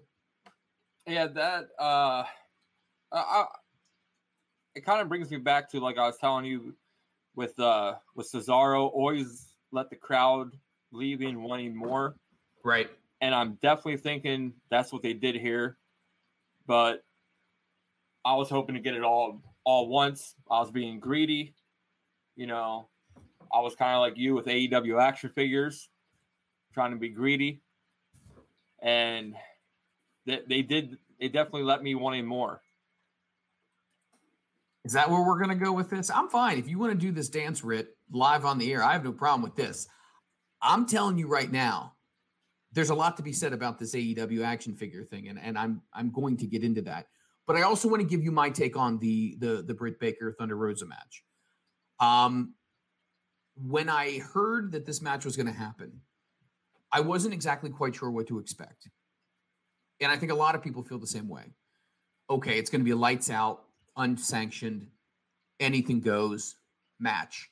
And from what we've seen in the past, I think we kind of get the idea that it's going to be really entertaining. But are we going to see the same style and the same performance that we've seen from these competitors before? And we got a completely different version of Thunder Rosa. We got a completely different version of the Good Doctor. We got them on an elevated level where they were in a different stratosphere. And I loved it. And for a lot of what I guess we would call pure wrestling fans who say the blood, the guts, all that kind of stuff, I'm not into that. Okay, that's fine. You don't have to be. However, to appreciate the moves that they did, the athleticism that was in that match, the energy and intensity that they had when they had those close-ups with those cameras, and you could almost feel that coming through the screen. Those two women put everything out there that they had, and I thought it was so well done. Now, I know there's some wrestling historians from the state of Kentucky who live in a castle who actually has banned me from Twitter, did not like this. So let's play a little game here, Rit. Let's play the game of, let's pretend I'm the person who doesn't like this type of wrestling. What would you say is one reason why somebody might not like this kind of wrestling? How would you, if you were in their shoes, how would you go about explaining why you didn't like this match? Well, why I didn't like it? I don't know. It's hard because everything I liked that was there. Storytelling, athleticism. They took it's ironic we're talking about this match of, first, right after a Sabu interview. Yeah. Because those two put their bodies on the line and left it all out there, to show how they deserve to be in that top spot. And for me to say that maybe it's just the people in Kentucky that, are out of touch. Well, and this has been a great comment. Anton jumps in here. Let me go ahead and pull his comment up. They're stuck in the past. And I'll even say it. Jim Cornette said that it was garbage booking. And I can't agree with that, because something cannot be garbage if that's what the fans want. And I said this in the Sabu interview, and I truly, truly mean this. At the end of the day, your job is to give the audience what they want to see. And if the audience wants to pay their money, if the audience wants to tune in and see this, then that's what you give them. Okay? You are not the person who decides, I know what you want. No, you are the supplier of content. They are the consumer of content. If there is enough demand for something and there's a market for it, you go with it. Would you agree? Well, yeah. But didn't they do in the 80s? Feud, build up. We're going to settle this inside of a cage. Blood, guts, the whole 9 yards. Yeah. So for him to sit there and say, that's garbage. They did the exact same thing they did in the 80s. Those two, Thunder Rosa and Britt Baker, interfered in each other's match, jumped each other. That was the lights out match was the peak, was the end result. And they sold tickets. That there was a pay-per-view caliber match. And they had it in the main event because they wanted to highlight those two. It's the exact same thing they did in the 80s. Well, think about it. When they did the Cody versus Brody match, the dog collar match, they had Greg the Hammer Valentine sitting in the audience right there. Explain to me how that is really any different than any other type of hardcore match where they're bleeding excessively. I mean, he versus Piper back in the day, that was about as brutal as it gets. So I don't exactly understand the hypocrisy when it comes to this is okay, but this over here, this isn't okay. I'm not really quite sure where that line is between those two distinctions. And for me, somebody said in the chat, does it come down to their two women bleeding, putting their bodies on the line? No, that shouldn't matter. They're workers. Yes. If they can sit there and do it, let them do it. Well, let me also throw this out at you. Do you feel like in some ways, as much as we've kind of grown with the women's movement in pro wrestling, do you think there's still some people who believe the old school mentality of that they're not main event quality stars? Because I think there is still a contingent of wrestling fans out there. It's much, much smaller, But there are still some wrestling fans out there who say, no, I don't necessarily need to have a women's match as my main event. I think this is the exact reason why people should say, no, the women should be the main event. And exactly. You, what was it? 20 years ago, we wouldn't see stuff like that. We'd still be seeing bra and panty matches. But now the women are more athletic, they're more determined, and they can put on just as good of a product as the men can. Sometimes, in some cases, they can put on a better product than some of the men can, because how athletic these women are nowadays. Something that I want to bring up here, because this is something that has definitely gotten my interest peaked. And I talked about this on social media. I believe it was over the weekend, but I think it's worth discussing here.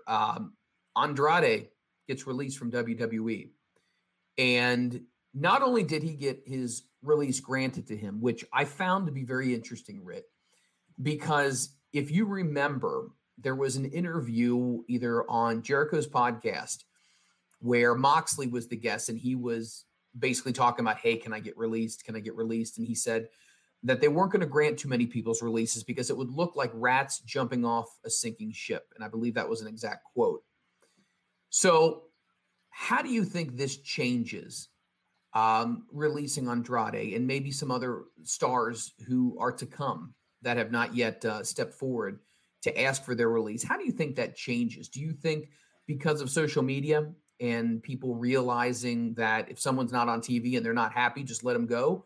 Or do you think, no, I think the companies are still going to hold on to them? I think it's a case-by-case basis with Andrade. Look who he's dating or engaged to, Charlotte. To keep her happy, I think they made him happy. And if he wasn't being used on the product, which I have no idea why. Right. He is a phenomenal talent, exceptional speaker. He had the look. But for them to sit there and keep Charlotte happy, I think they let him go. And I hope that he doesn't sign anywhere for a little while. Let him spread those wings. Have fun for a while. Show up on AEW for a little bit. Go down to, AAA in Mexico, Ring of Honor, just do you for a while. Don't worry about having to be in one brand and see where that gets you. I think you made a good point there. I think at the end of the day, you realize that if you do not make the fiance of Charlotte Flair happy, and she's obviously one of your golden gooses, let's just be real here. If you upset her come contract time, she may not want to re-up with you. So at the end of the day, you're going to have to pick which hill to die on. And this one might be the one that they're not willing to die on because of a greater investment. Which it sounds kind of crazy because Andrade was so incredible. I mean, should have been a world champion, should have been pushed to the moon, shoulda. And we often talk about these things on these podcasts. Fans get together and say, well, this guy should have definitely gotten a bigger opportunity. But I think it's kind of universally agreed upon that Andrade had the tools, he had the look, he had the in-ring ability, that he definitely should have been pushed as opposed to some of these guys we see getting pushed. But I don't know. It just makes me believe that when I look at the WWE product, it's more about the good old boy network. It really is. Who is friends with whom and all those different connections instead of a phrase that they used to believe in, if they even did, what's best for business.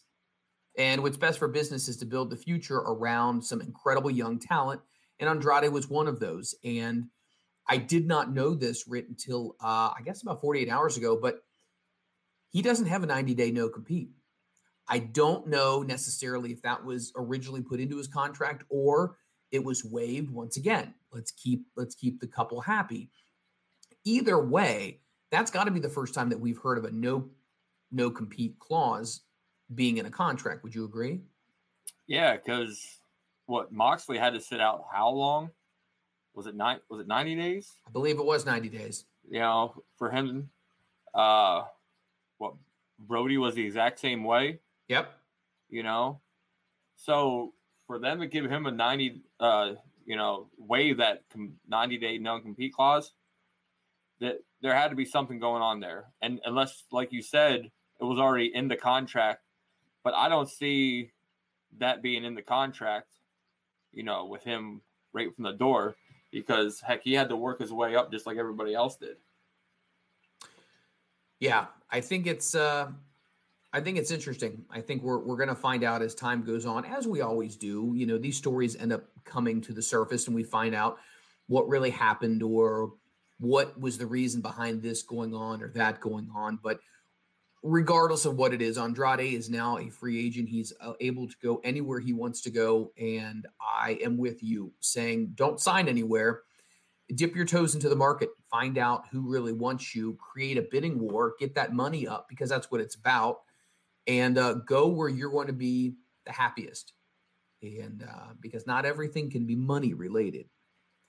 All right.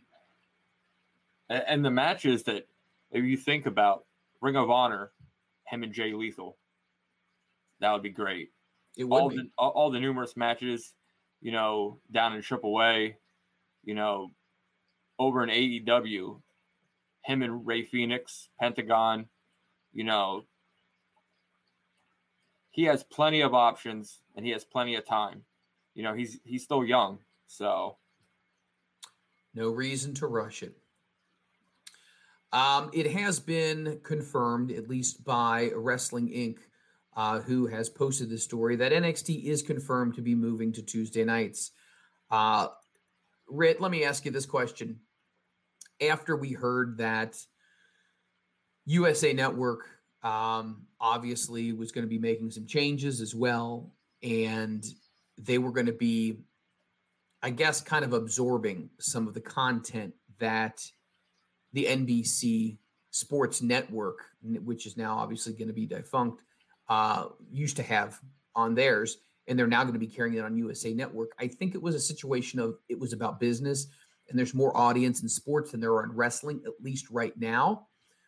Do you think that even if this hadn't happened, NXT might have considered a time change, or do you think, nope, they would have stuck to their guns and never, regardless of the ratings, waved the white flag? Vince is a stubborn son of a bitch. He would have stayed foot planted and just fought it out. Me personally, the move is better because, like Eric Rowan said a couple weeks ago, I think that exactly what's happening is all these wrestling fans are just watching the same product. So let them have wrestling on Monday nights, Tuesday nights, Wednesday nights, Friday nights. You don't need to worry about, flipping, battle and flipping back and forth. Just let them come over to Tuesday nights. You get everybody on Tuesday nights. AEW gets everybody on Wednesday nights. And I think, honestly, you're going to see the ratings for NXT on Tuesday come up because they're not battling the people watching AEW also. Because we're all wrestling fans and we're all going to watch the exact same product. Yeah, I think it's interesting as well when it comes to something like this because they leave Wednesday nights. And the reason why, I'm going to give you a little information here. Once again, this information is coming to us from WrestlingInc.com and Raj Giri, who has an incredible website. I highly, highly recommend that. He's saying that there has been some news that's been coming out saying that the production schedule says that they're going to be going live now on Tuesdays post Mania season. And it looks like those leaked rumors have now obviously come to fruition, and it will be on Tuesday nights. Now, something interesting. You know who else is on Tuesday nights, Rit? You know another promotion that's on the air on Tuesday nights? Do they make a big impact? They make a very big impact, and that is on television as well. So it's going to be now an NXT potentially versus Impact. Now, I will tell you this, Impact's ratings have increasingly gone up as time goes on because I think that they're heading in a good direction. I've always been a fan of Scott D'Amore. I obviously think Don Callis has his finger on the pulse. Don Callis does remind me a lot of a Paul Heyman with wanting to mix different entities up and try to see what formula works the best. Do you think that at the end of the day, Impact will definitely be able to hold their own in the ratings against NXT? Man, that's going to be a tough one. Because we don't really pay attention, or we haven't paid attention to the ratings on Impact, because all you ever see is AEW, X amount of NXT, X amount. So we're going to finally see, because that's going to be out there all the time. NXT and Impact, viewer ratings, bam, right there. So it's going to, I think Impact will be able to sit there and it's going to start from behind. Or it might be a shock and it might be closer than what we think, but I think they'll hold their own.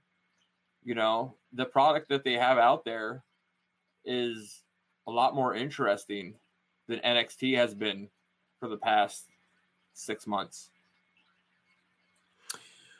What would you say right now is the biggest downfall of any of the brands?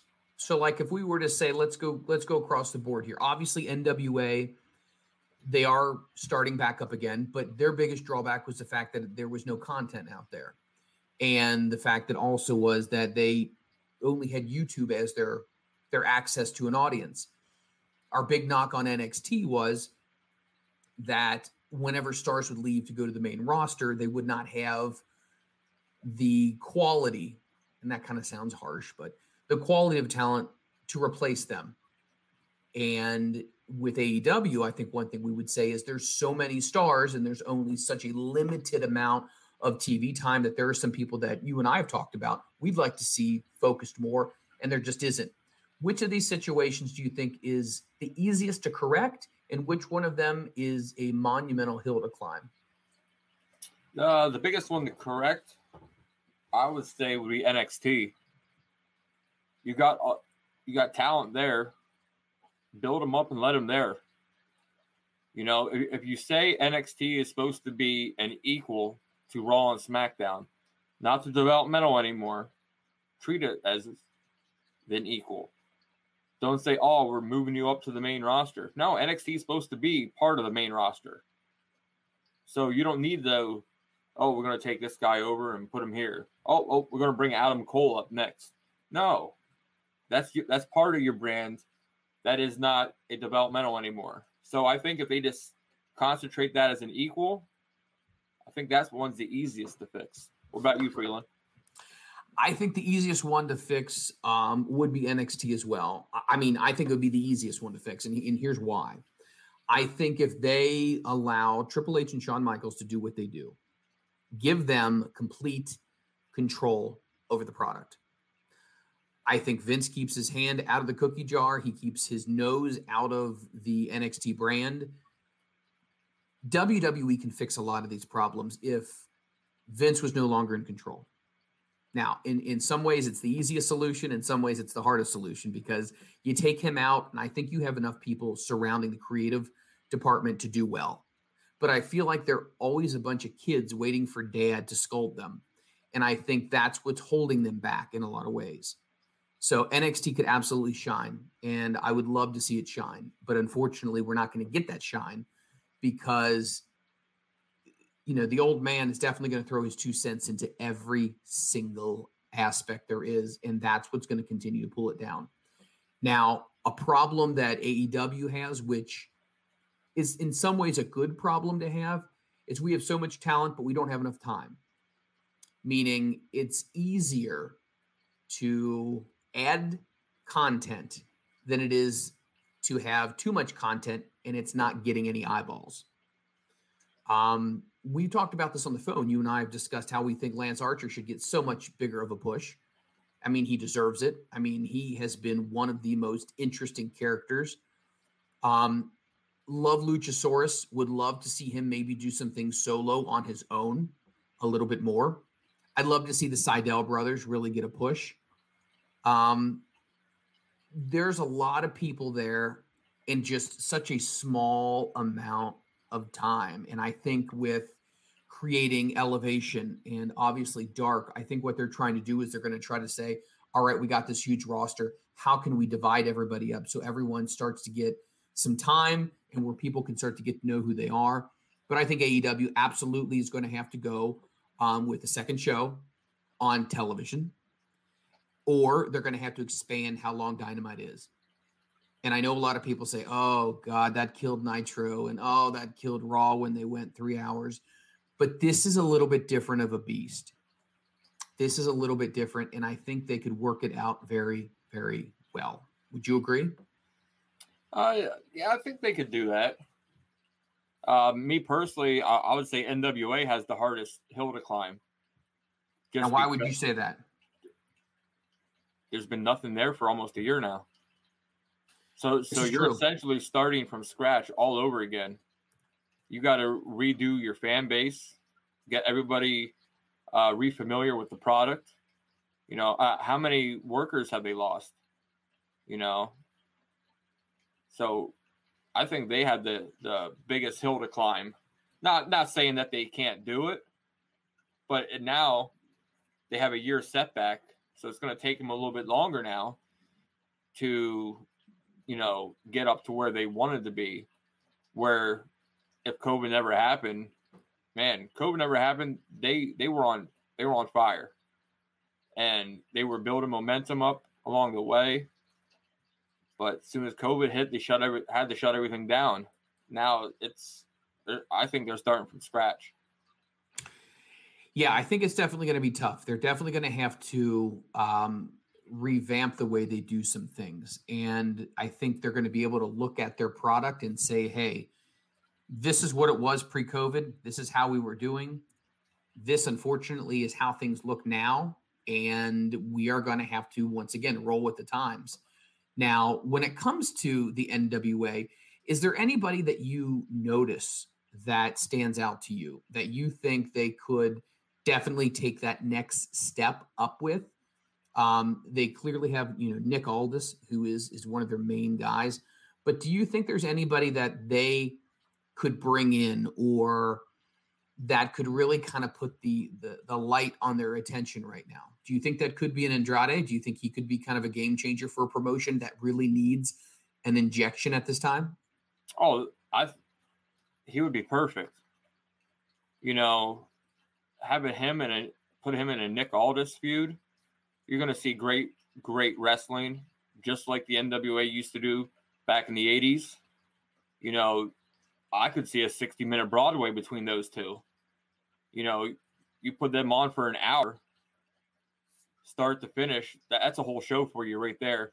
And you're going to see great wrestling. Yeah, and I think one thing that they could benefit from would be a little bit more cross exposure.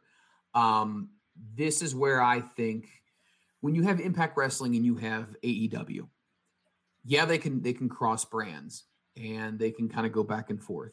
I don't necessarily think it really moves the needle a whole lot for AEW.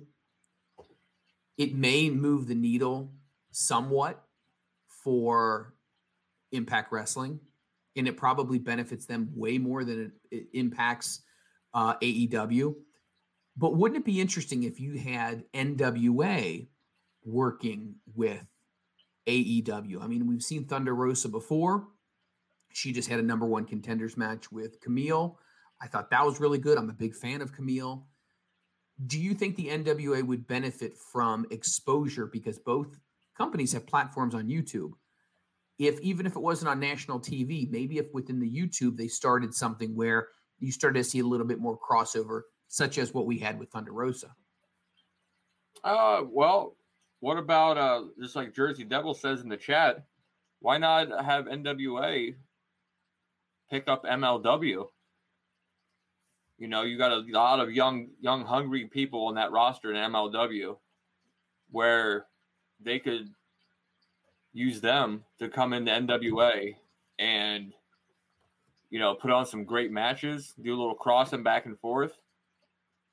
You know, I could see something like that working, you know, where they both benefit instead of, like you said, with AEW and Impact, it's more of a one-sided thing. Right. But, MLW and NWA could easily benefit and both grow together at the same time. Well, I tell you what, here's what we're going to do. We are going to we're going to bring in this guy. We're going to bring in a special guest with us now. I affectionately refer to him as Vince Russo Jr., and some people have referred to him as Vince Russo meets Jesus. But he recently told me that, you know what? Beard is gone. So I don't even know if he fits in with this crowd here tonight. Liam Savage, what's going on, buddy? It is good to see you. Happy Tuesday night. Happy Tuesday, Freeland. Rhett, how's it going? Wow, it's been a long time. Been a long, long time. Yeah, so here's the thing.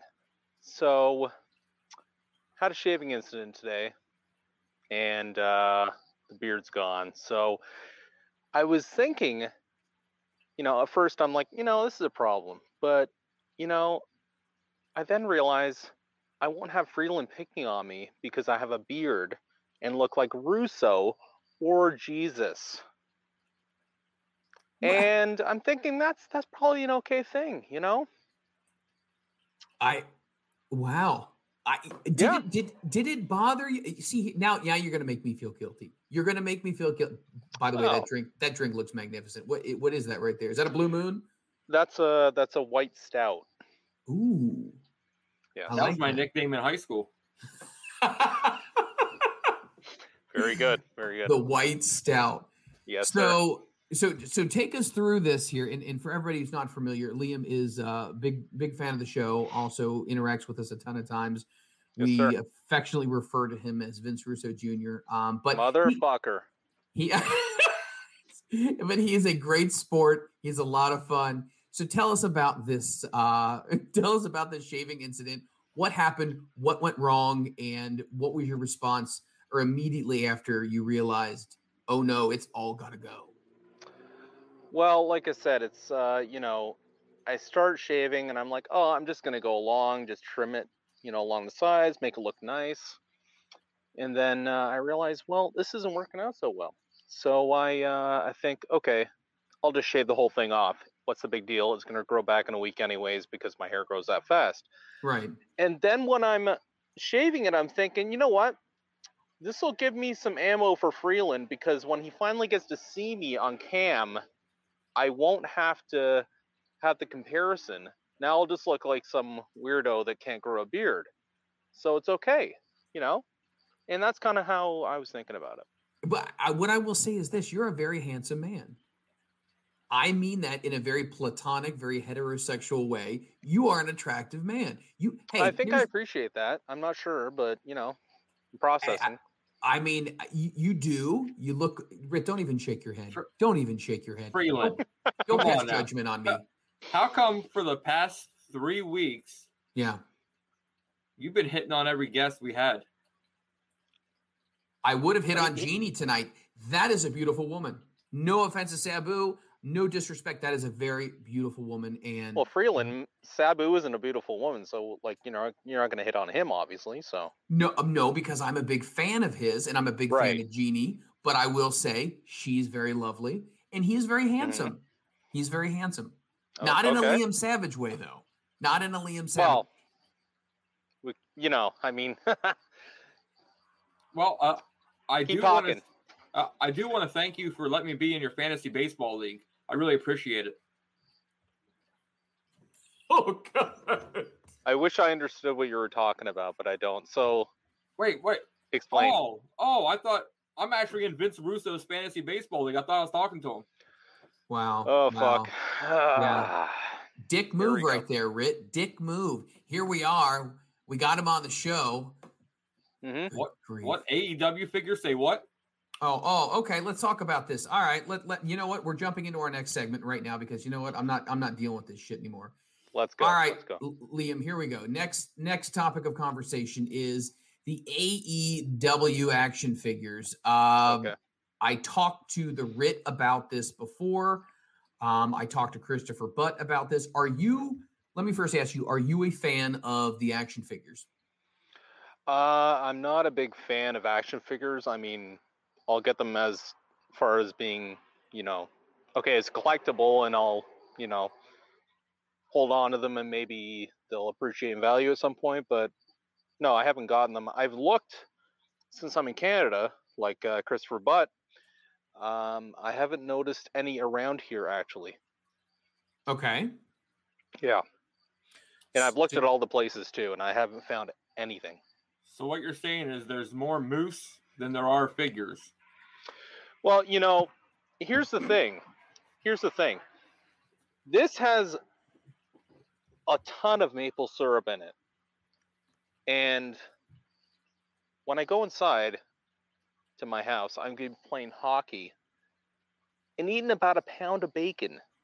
And that's the way we do it around here. Just kidding. Is it American bacon or that Canadian bacon? See, Canadian bacon isn't a thing. That's what people, people seem to think Canadian bacon is a thing. It's not.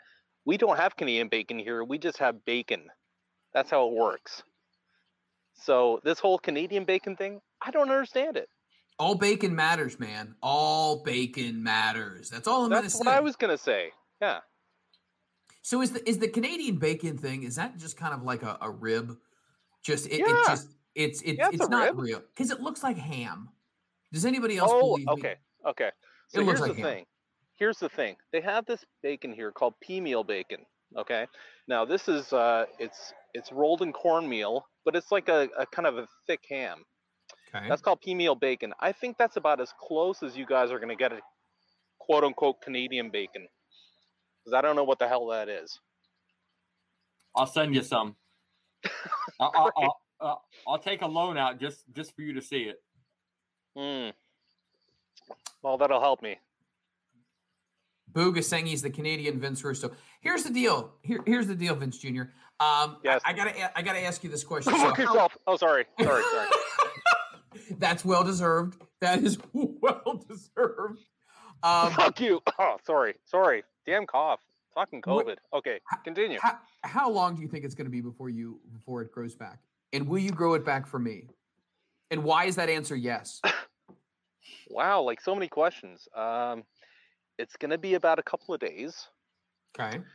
And, who knows? I mean, I might grow back for you, but I'd have to see some incentive. See, here's the thing. Now, I'm starting to understand why Mikey gets on the whole, was it Spreadshirt thing? So I placed an order a little while ago. It's still not here. I don't know where it is. So, yeah, I know. That's what I ordered. I ordered that and a hat, 3 days. Yeah. And it's been about 3 weeks.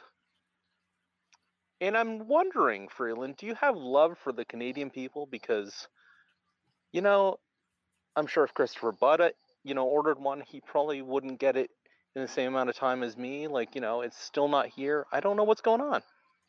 Well, Freeland has to get a new iron so he can iron it on and send it to you. You can officially true.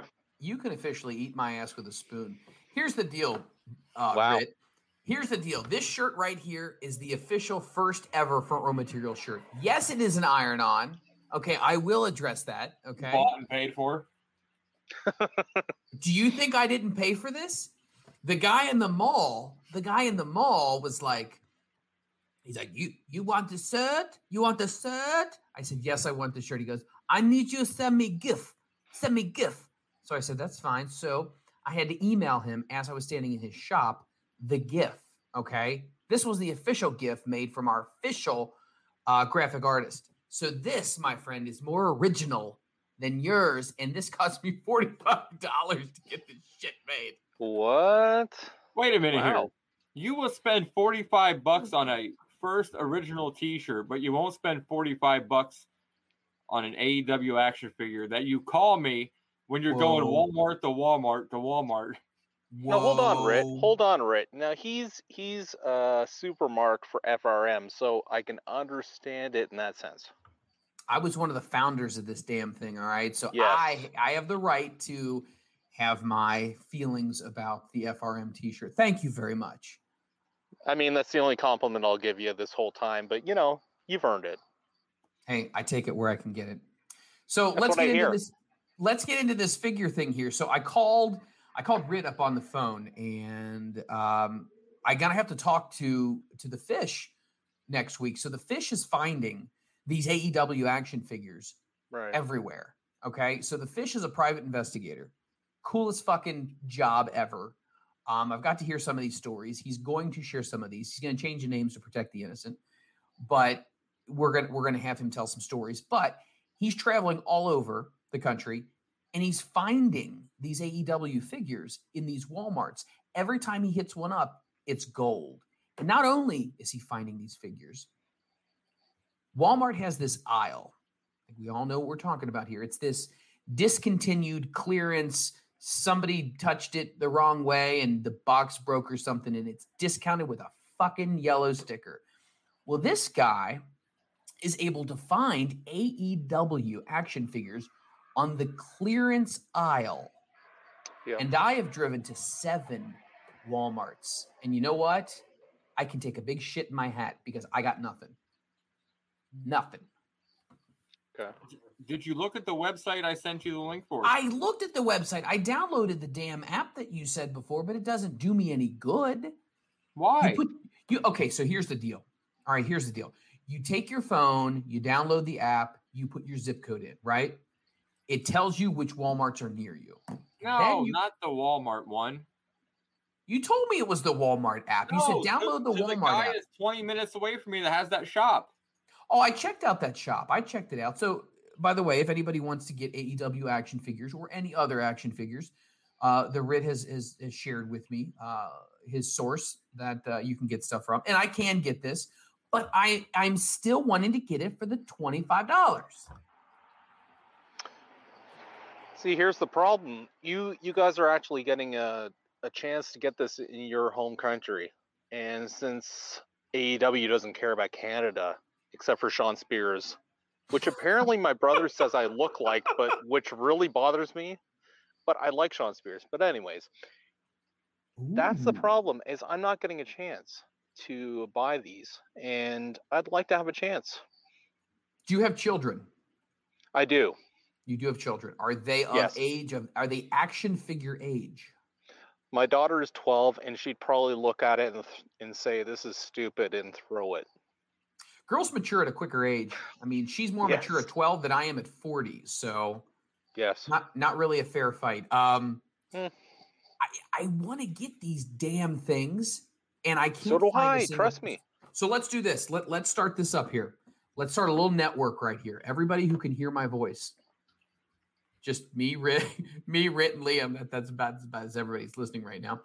Yep. Let's start a network. So if people find a figure, jump onto FRM and say, "Hey, I'll make you a deal." And I'm not gonna screw you with it either. We can Venmo each other money. We'll throw a few extra bucks in for shipping, and then we'll be able to wheel and deal with each other. What do you think? Works for me. I would be more than happy if somebody said, "I have an action figure. It was $19.87. I'll send you $25, maybe, and a few extra bucks for shipping and handling. I'll Venmo it to you. You'll have it instantly. All you gotta do is send it my way." Yeah. Okay, Freeland. I got an action figure.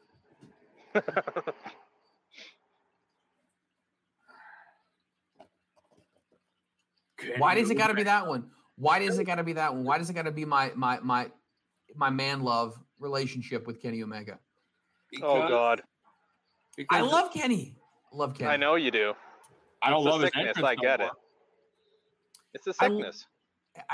God, he's the greatest there ever was.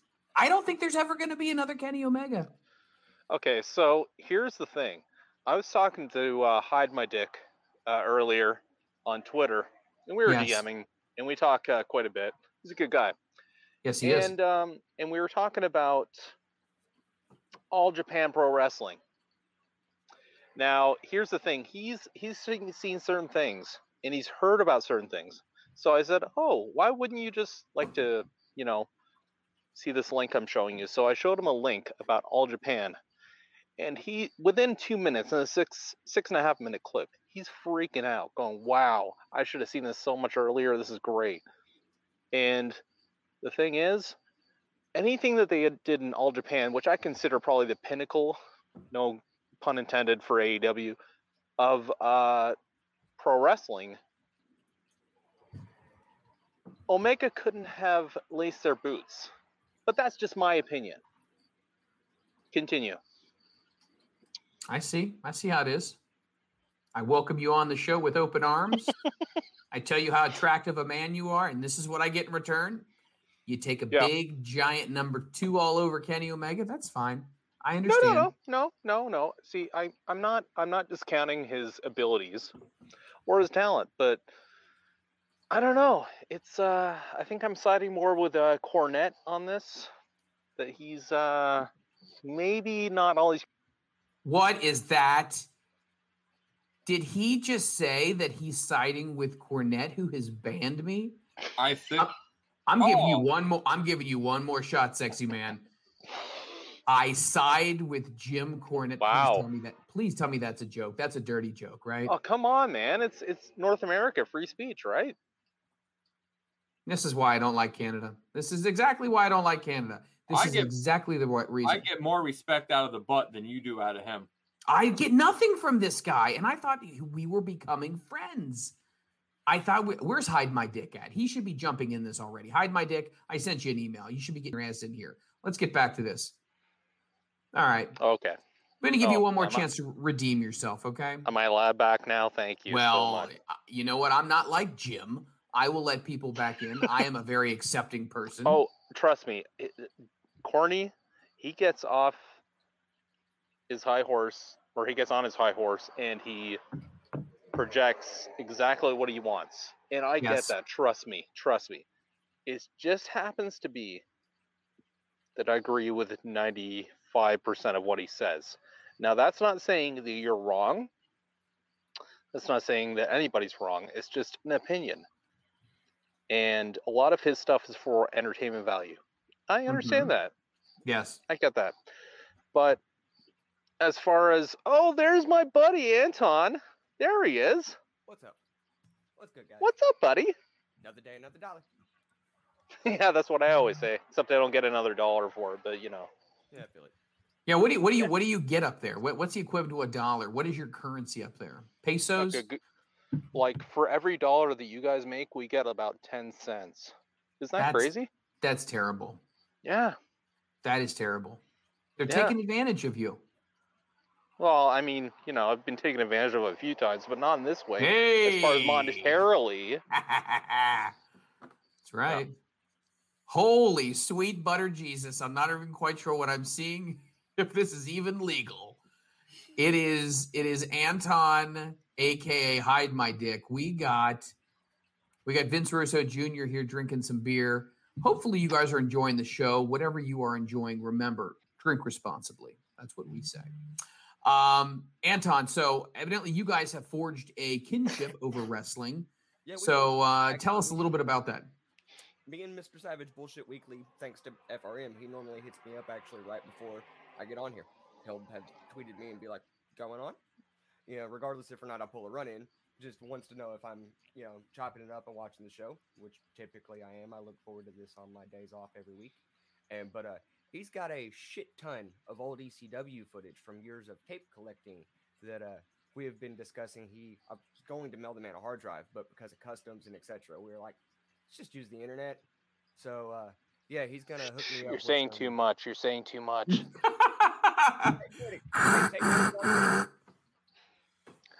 Fuck WWE. They're not going to allow this. Okay, continue. He's right. So, but yeah, because of the network issues and etc., working out some other trades that are going to benefit myself. But yeah, we were discussing All Japan and a little bit of New Japan, and because I'm a fan of Muda. But I've heard about some of these things for years. I knew about the 4 pillars and etc. And he's like, here, fucking start looking at some of this shit. It's like, God damn. That is some stiff fucking shit. Fucking hey. So, yeah, I'm intrigued. I'm excited to fucking watch more of it, actually. And there was some Johnny Ace footage in there, and I've never actually seen a Johnny Ace match besides some dynamic dude stuff from WCW. So to see some Johnny Ace that wasn't total bullshit was actually pretty fucking amusing. Did he still have the really deep voice? I mean, have you ever heard a Johnny Ace promo? it wasn't promos, it was just match clips. So Okay. Yeah, that's the thing. They didn't really do a lot of promos back then. They just kind of let the action speak for itself. So when you're seeing Johnny Ace do a lot of the Ace Crushers, which was kind of like a diamond cutter, I guess, Anton, would you call it that? Yeah, RKO. Yeah. So when he's doing that, it's like you kind of let the action speak for itself. He wasn't like, "Hey guys, Monday night." Isn't that more your fantasy there, Freeland? Hey, shh.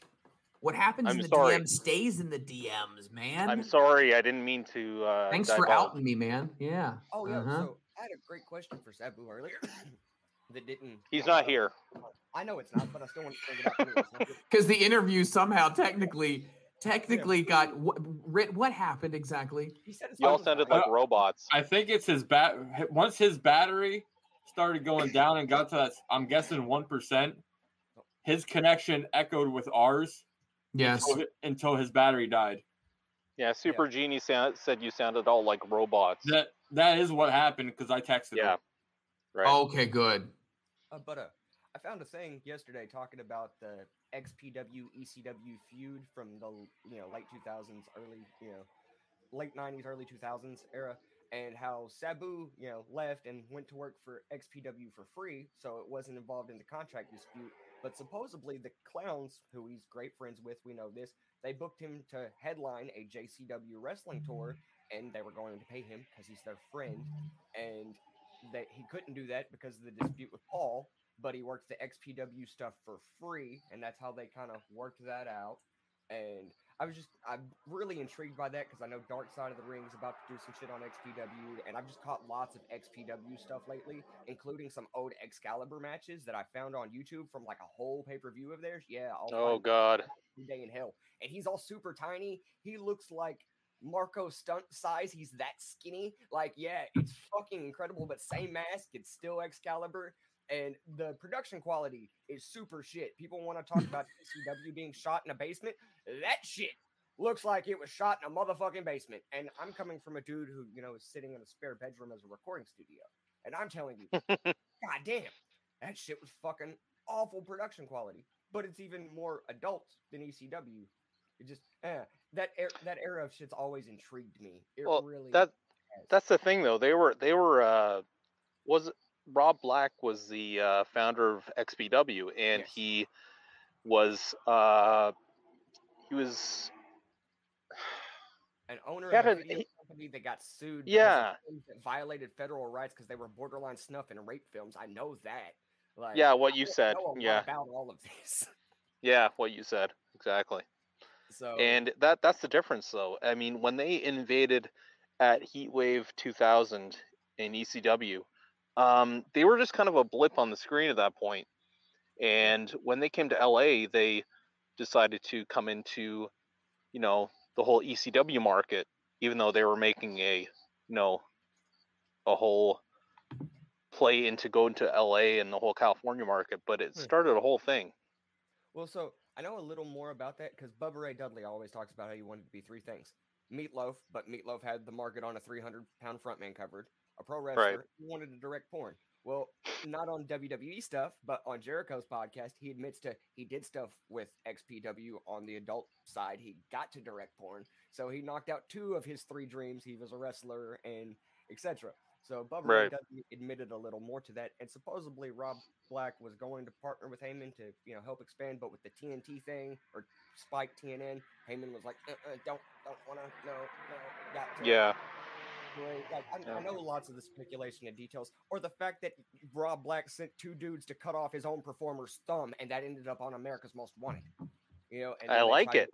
They expanded west of Philadelphia and got Shane Douglas involved after ECW was gone. Kinds of shit. Yeah, Freeland. If you only know bits and pieces about this, I'm really excited about this Dark Side of the Ring episode. Yes, because like this company really only existed from like 99 to like 05 maybe, and that they had very seldom shows in between, specifically once they tried to expand east from California, and it really didn't work. But I'm very intrigued about all of this, like, and the fact I get YouTube video recommendations from Cultaholic and shit like that, like, the fact that we could, at some point Sabu wants to do a part 2. I would really like to ask him some questions about this, just because. Oh, me too. Trust me.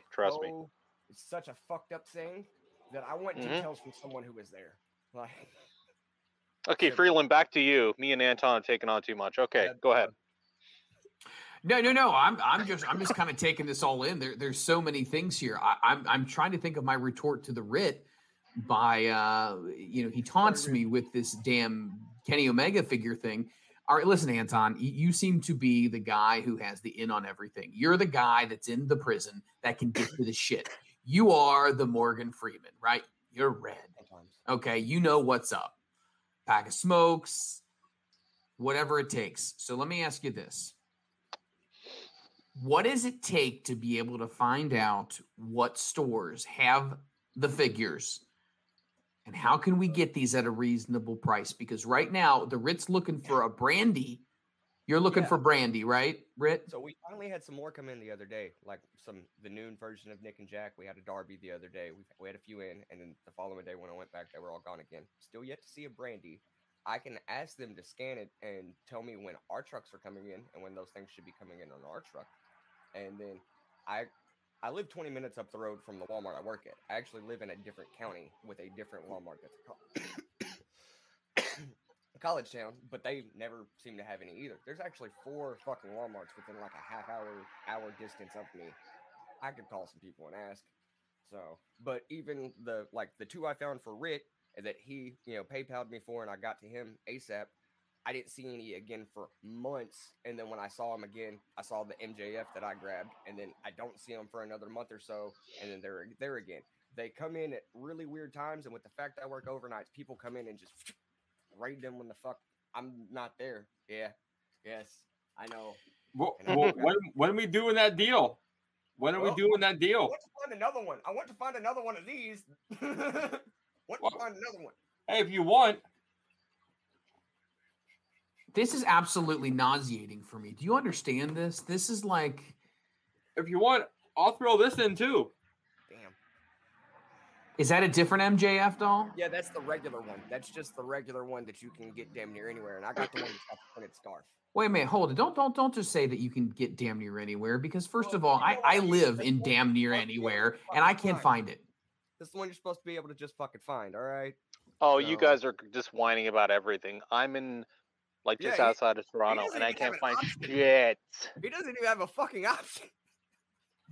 Where are you, by the way? Are you on the side of the road? Like I get outside his house because the kids are sleeping. I'm outside of my house. Well, can you give us a little panoramic here? Can we get a little scenery here? Let's see what we got here. Okay, good. Okay. See, I'm not outside the crack house like you were thinking. I wasn't thinking that. Well, I just you must live on a very busy road because I hear a lot of cars go by. Well, let me show you here. Nothing. There we go. That's all I got. Yeah. Yeah. Hey, Russo, turn your phone the other way. Yeah, turn your phone the other way. Turn it so it's like laying on its back. Not up and down. Horizontal. There you go. Oh, there we go. Now we're cooking with oil here. Okay.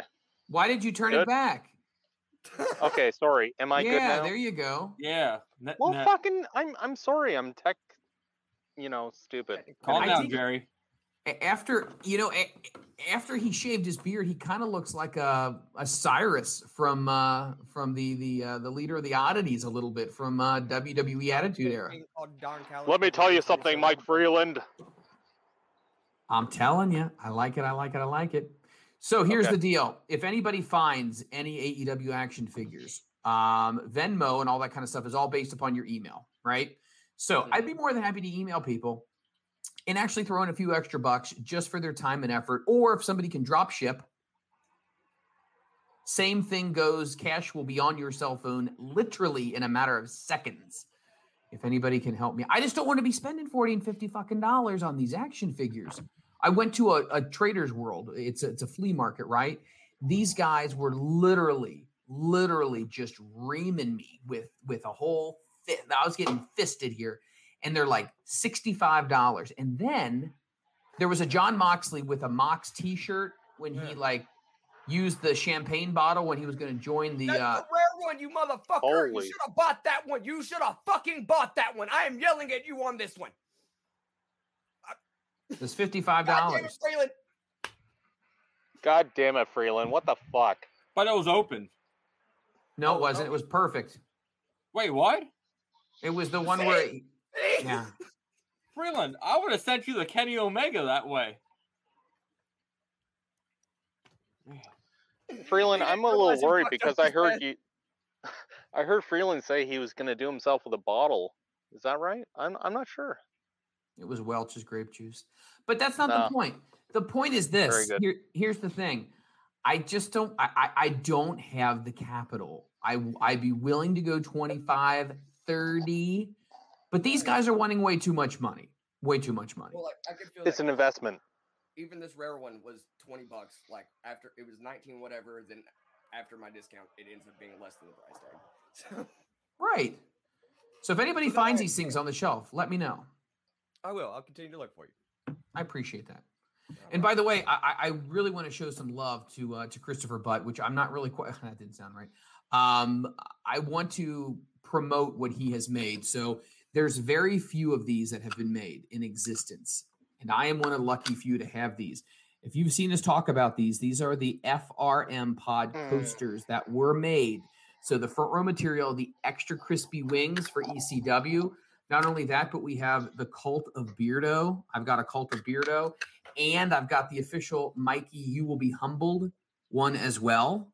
Oh. So Christopher makes these things. So if you are interested in this, you definitely need to reach out to Christopher Butt, find out what his thoughts are on this, because I have been told in DMs that people are very interested in having the official FRM Pod set so you can have your beverage as you watch the show.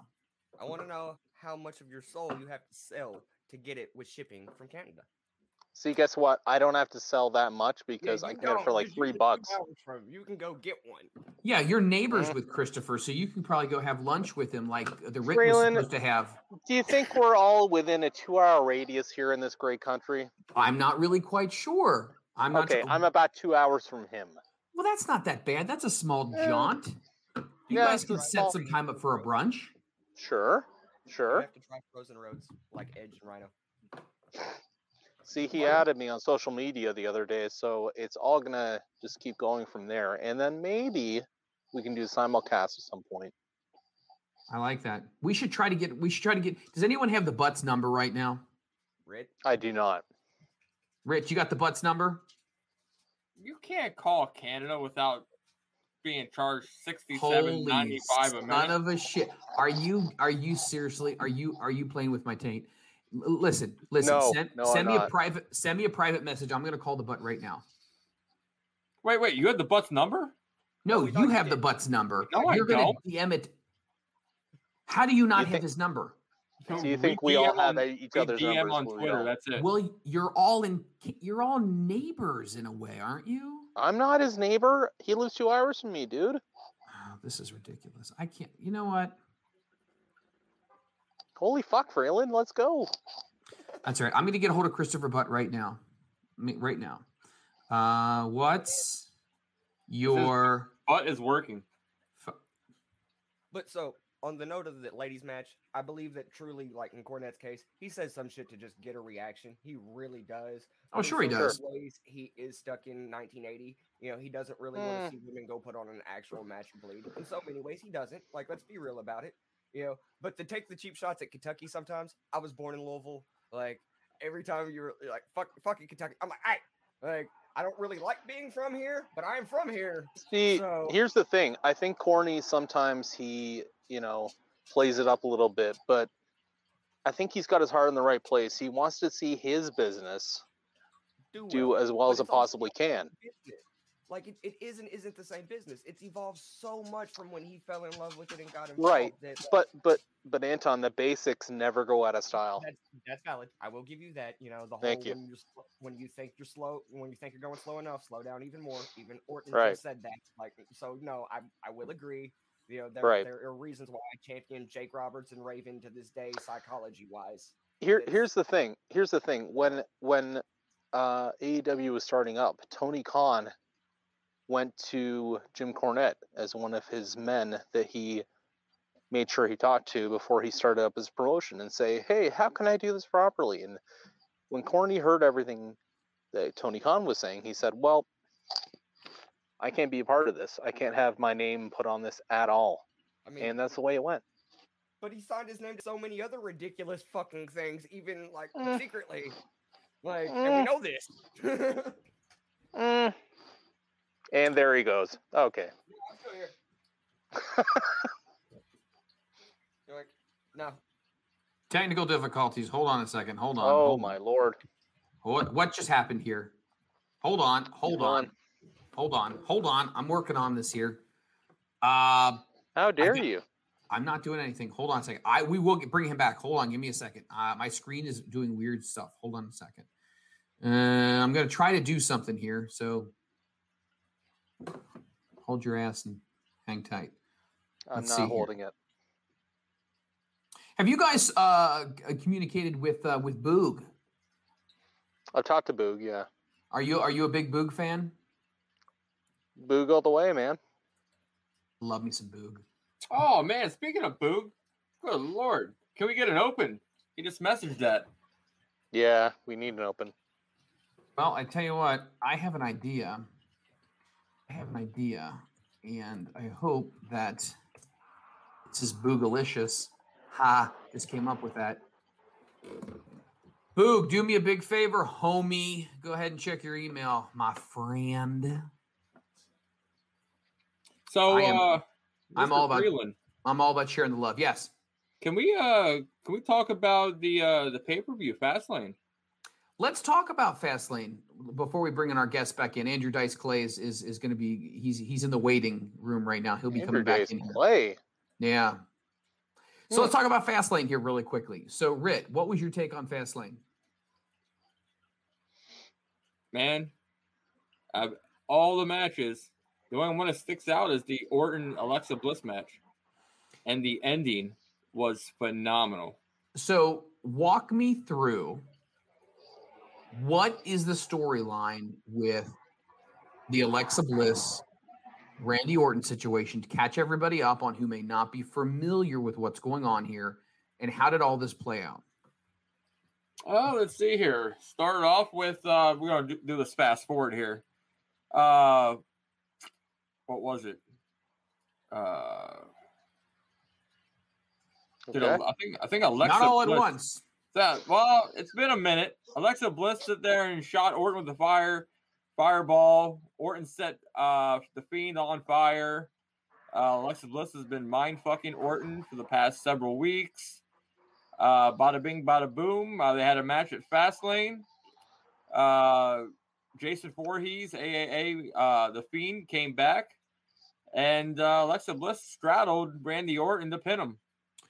Now, when we say straddled, let's delve a little bit further into this here. Was it intended to be a sexual thing, or was this? No. To me, it was more along the lines of they wanted to get the pose at the end of Orton, getting pinned, her straddling, and then the Fiend over top of her, like standing behind her. It was innocent. And it was, man, WWE had to hire the top people to make the Fiend look the way he did. What did you think about the Fiend's outfit? Did you like the costume? Did you not like the costume? What was your take? Amazing. Really? Yes. For as much as I argued with Big Daddy Beardo that the whole I set him on fire, what can you do next? The one up this son of a bitch. And well, man, when they brought him back, his gear, it looks like he was actually set on fire, the mask and all. Okay, I have a couple of things that I would like to mention as far as this whole Fiend situation is concerned. I'm drawing a direct connection to something that I've seen in the past, and I may be dating myself when I make this reference, but I'm going to see if I can pull. Ah, damn it! Let me see if I can do this. Okay, there we go. Let's see. Keep talking, everyone. I'm trying to get something. Hello. Let me see. Okay, let me see if I can pull this up. I'm going to pull up a picture of thy fiend. Oh, hold on a second. While that is happening. Oh, scratch that. Never mind. I thought something was happening, but it's not happening. Why is my side of the production always a shit show? I things on my screen are moving. It's like I'm having a stroke. I'm not really quite sure. Well, probably because you're having a stroke. We do have a production truck there, Big Daddy Beardo. Big Daddy Beardo, if you can hear me, can you throw a picture of the Fiend up on the screen? Not to put you on the spot or anything, but you know. Well, no, I mean, I would do it if I could. I don't know how the hell I would do that. Let's see. He said 2 seconds. Oh, he can do that? Yeah, so. All right, I'm going to pull something up here. I personally think the Fiend's costume looked cool. I like the way they brought him back. However, what I will say, in addition to that, here we go. He gave us the whole Google search there. That was a lot. Yeah. Oh, that doesn't help either. So I was going to try to bring up a picture of the Fiend. I thought the Fiend itself looked really good, in my opinion. I thought that the aspect of the Fiend was a little hard to believe. I mean, we are really, really starting to stretch the bounds here of wrestling. I feel like WWE is going too much Hollywood. Now, would you agree with that? Do you think they're getting so far away from wrestling that it's becoming just so much more of a theatrical performance that it's not really doing a whole lot for the wrestling fans themselves? You know what that's a product of? It's a product of COVID. The problem is that we're blaming COVID here? Yeah, I mean, you know what? Here's the thing. They still, until WrestleMania, they don't have fans there, right? So Right. what they have to do is try to. It's almost like they're just trying to, keep going until WrestleMania so they can just kind of draw stuff out. And it's a problem of COVID. This is the problem. They have so many things they want to do that were in the pipeline that Vince was thinking, oh, well, we can make movies.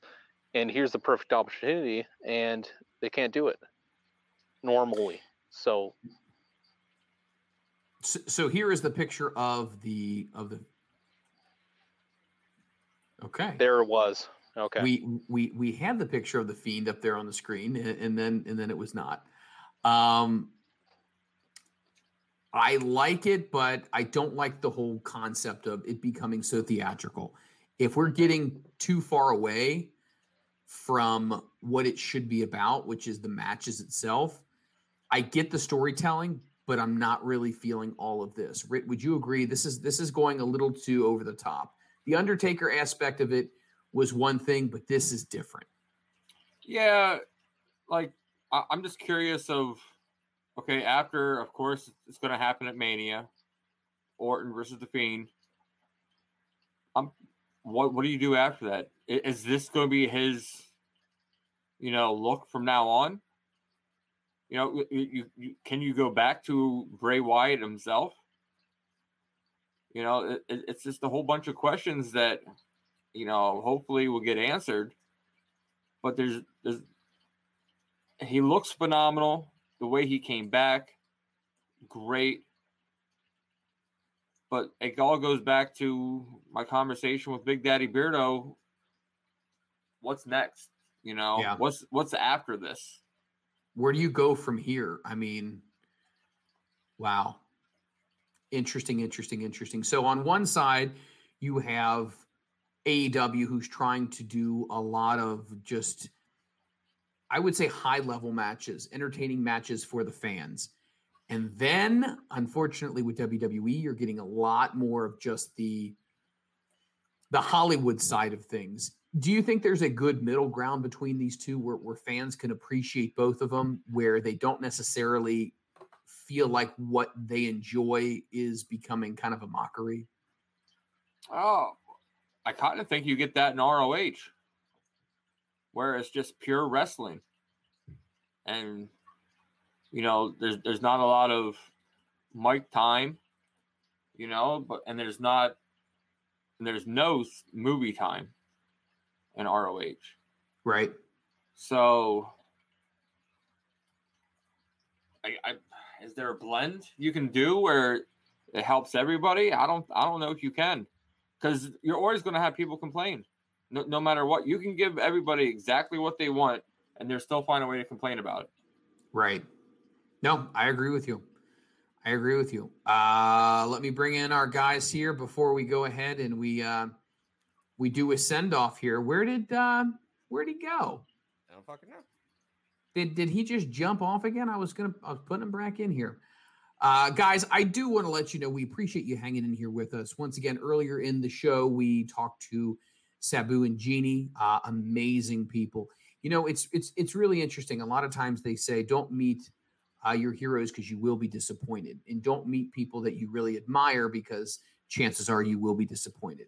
I can honestly tell you that is not the case with these two. These two are about as down to earth and just kind people as it comes. They love the business itself, and they just want to perform. And they have had some tremendous adversities, not only with COVID itself, like Jeannie was talking about, but also with her leg. So great interview. They are going to come back for a part 2. So please stay tuned for further developments when that will be happening. We do have a bunch of people who have DM'd me. I'm very excited to mention that there's more people that are going to be coming on the show from the wrestling world. Maybe some new news that I'll be able to release as well in the very near future. So let's go ahead. Let's go around the horn here really quickly. What are you hoping? We're going to start off. Obviously, you're calling yourself dumb fuck now. Is that what that? Yeah. Well, I went out of the link, so yeah, I'm dumb fuck. All right. So Vince Russo Jr., what are you looking most forward to this week in wrestling? What are you looking forward to, and why is it the Yankees? You know what?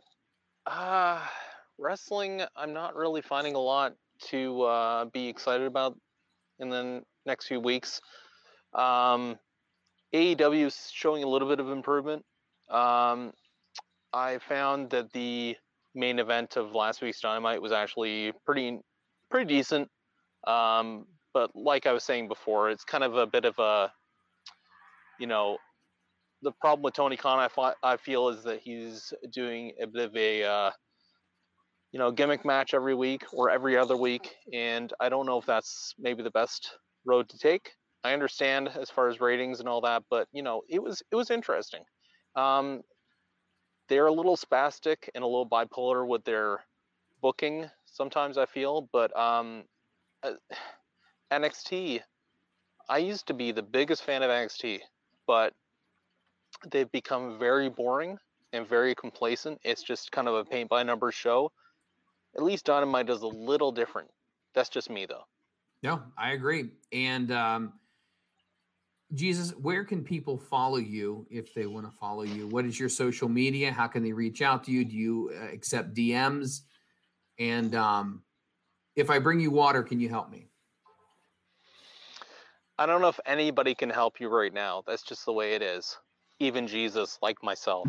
However, if you'd like to follow me on Twitter, I am at Savage Liam. Facebook, I guess, Savage Liam 1978. That's about it. Damn, Instagram, all that crap. Very, very nice. And so, can we assume a haircut is going to be in the near future as well? No, you can't, because you know what the thing is. Yeah. They haven't opened up stuff enough along here in Ontario to negate me being able to get a regular haircut. Right. So yeah, it's probably not in the pipeline anytime soon. So how long is your hair right now? I mean, if it's one to soccer mom, where are we at right now? There we go. Wow, look at that! You got the Bret Hart. You just wear that leather jacket. Yeah, look at that. Yeah. Oh man, let's hope the name doesn't look.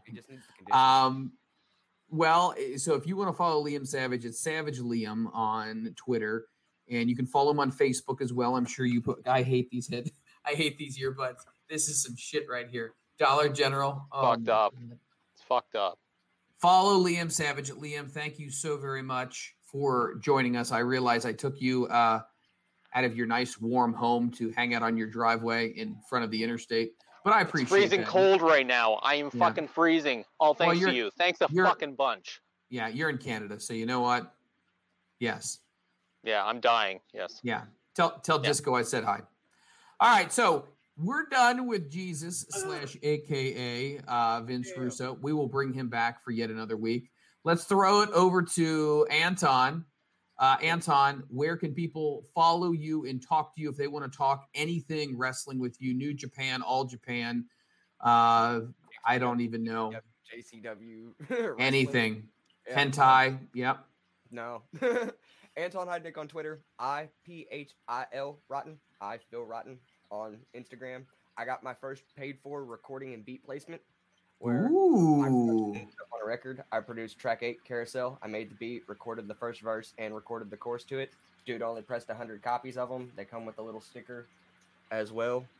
If you want the link to that, that's on my Twitter, actually. They're like $13 after shipping. So, but only 100 physicals pressed up. So that's cool.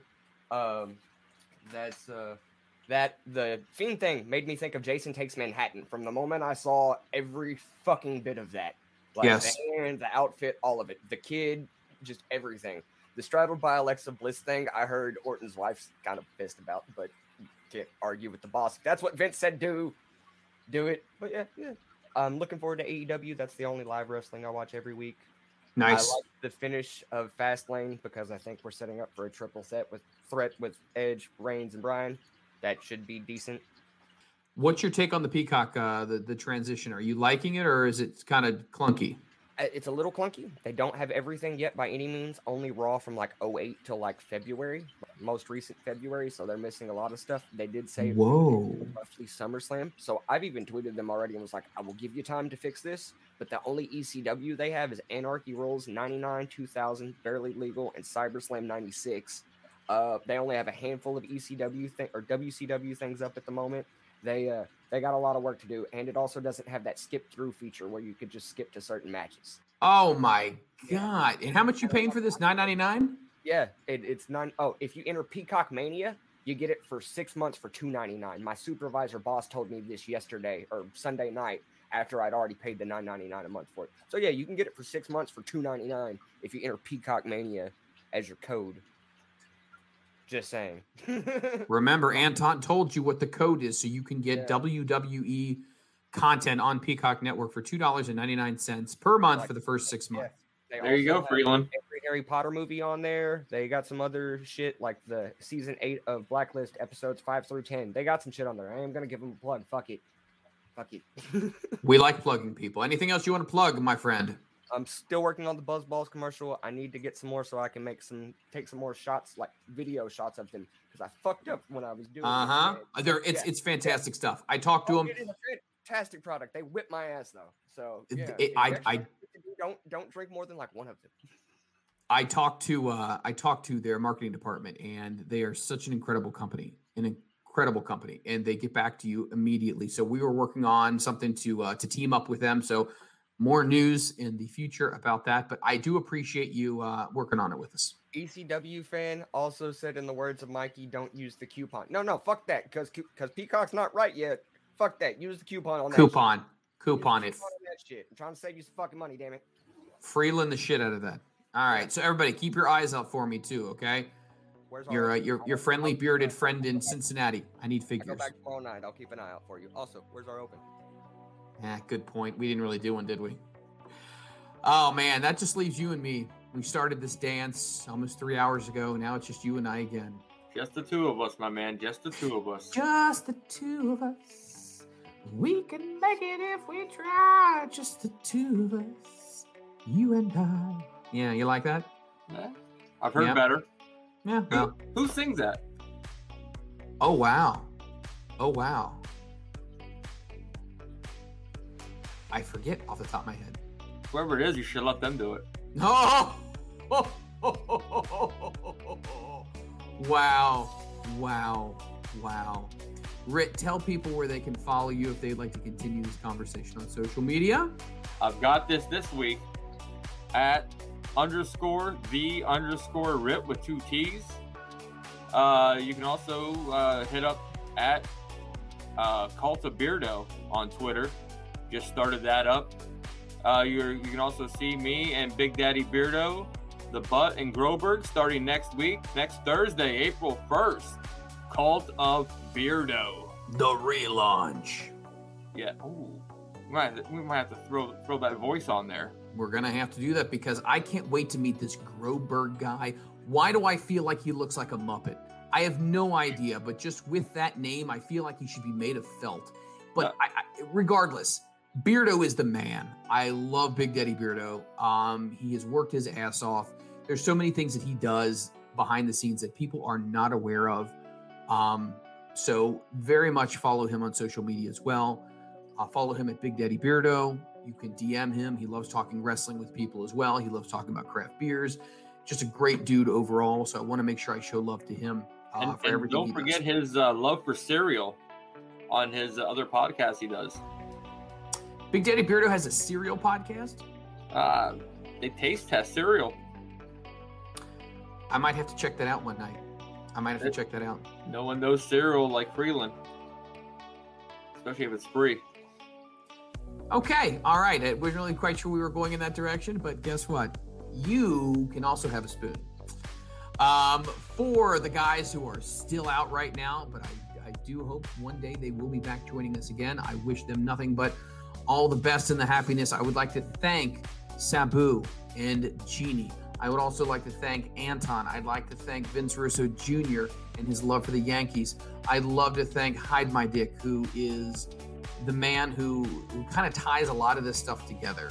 He knows wrestling, he knows history, he knows grunge, he knows pop, he knows rock, he knows all that stuff, and he is the man that we go to for a little bit of everything. I'd like to thank Boog as well. I tried to hit up Boog to get him on here. It looks like he unfortunately was not able to join the chat. And for our favorite drinker from the north, I'm not going to call him an alcoholic. He is Christopher Butt. God, we missed you so much. I hope you were doing well at work or just listening to us at work. Regardless, for the Rit, I am Mike Freeland. That is going to do it. We'll catch you next week on Front Row Material.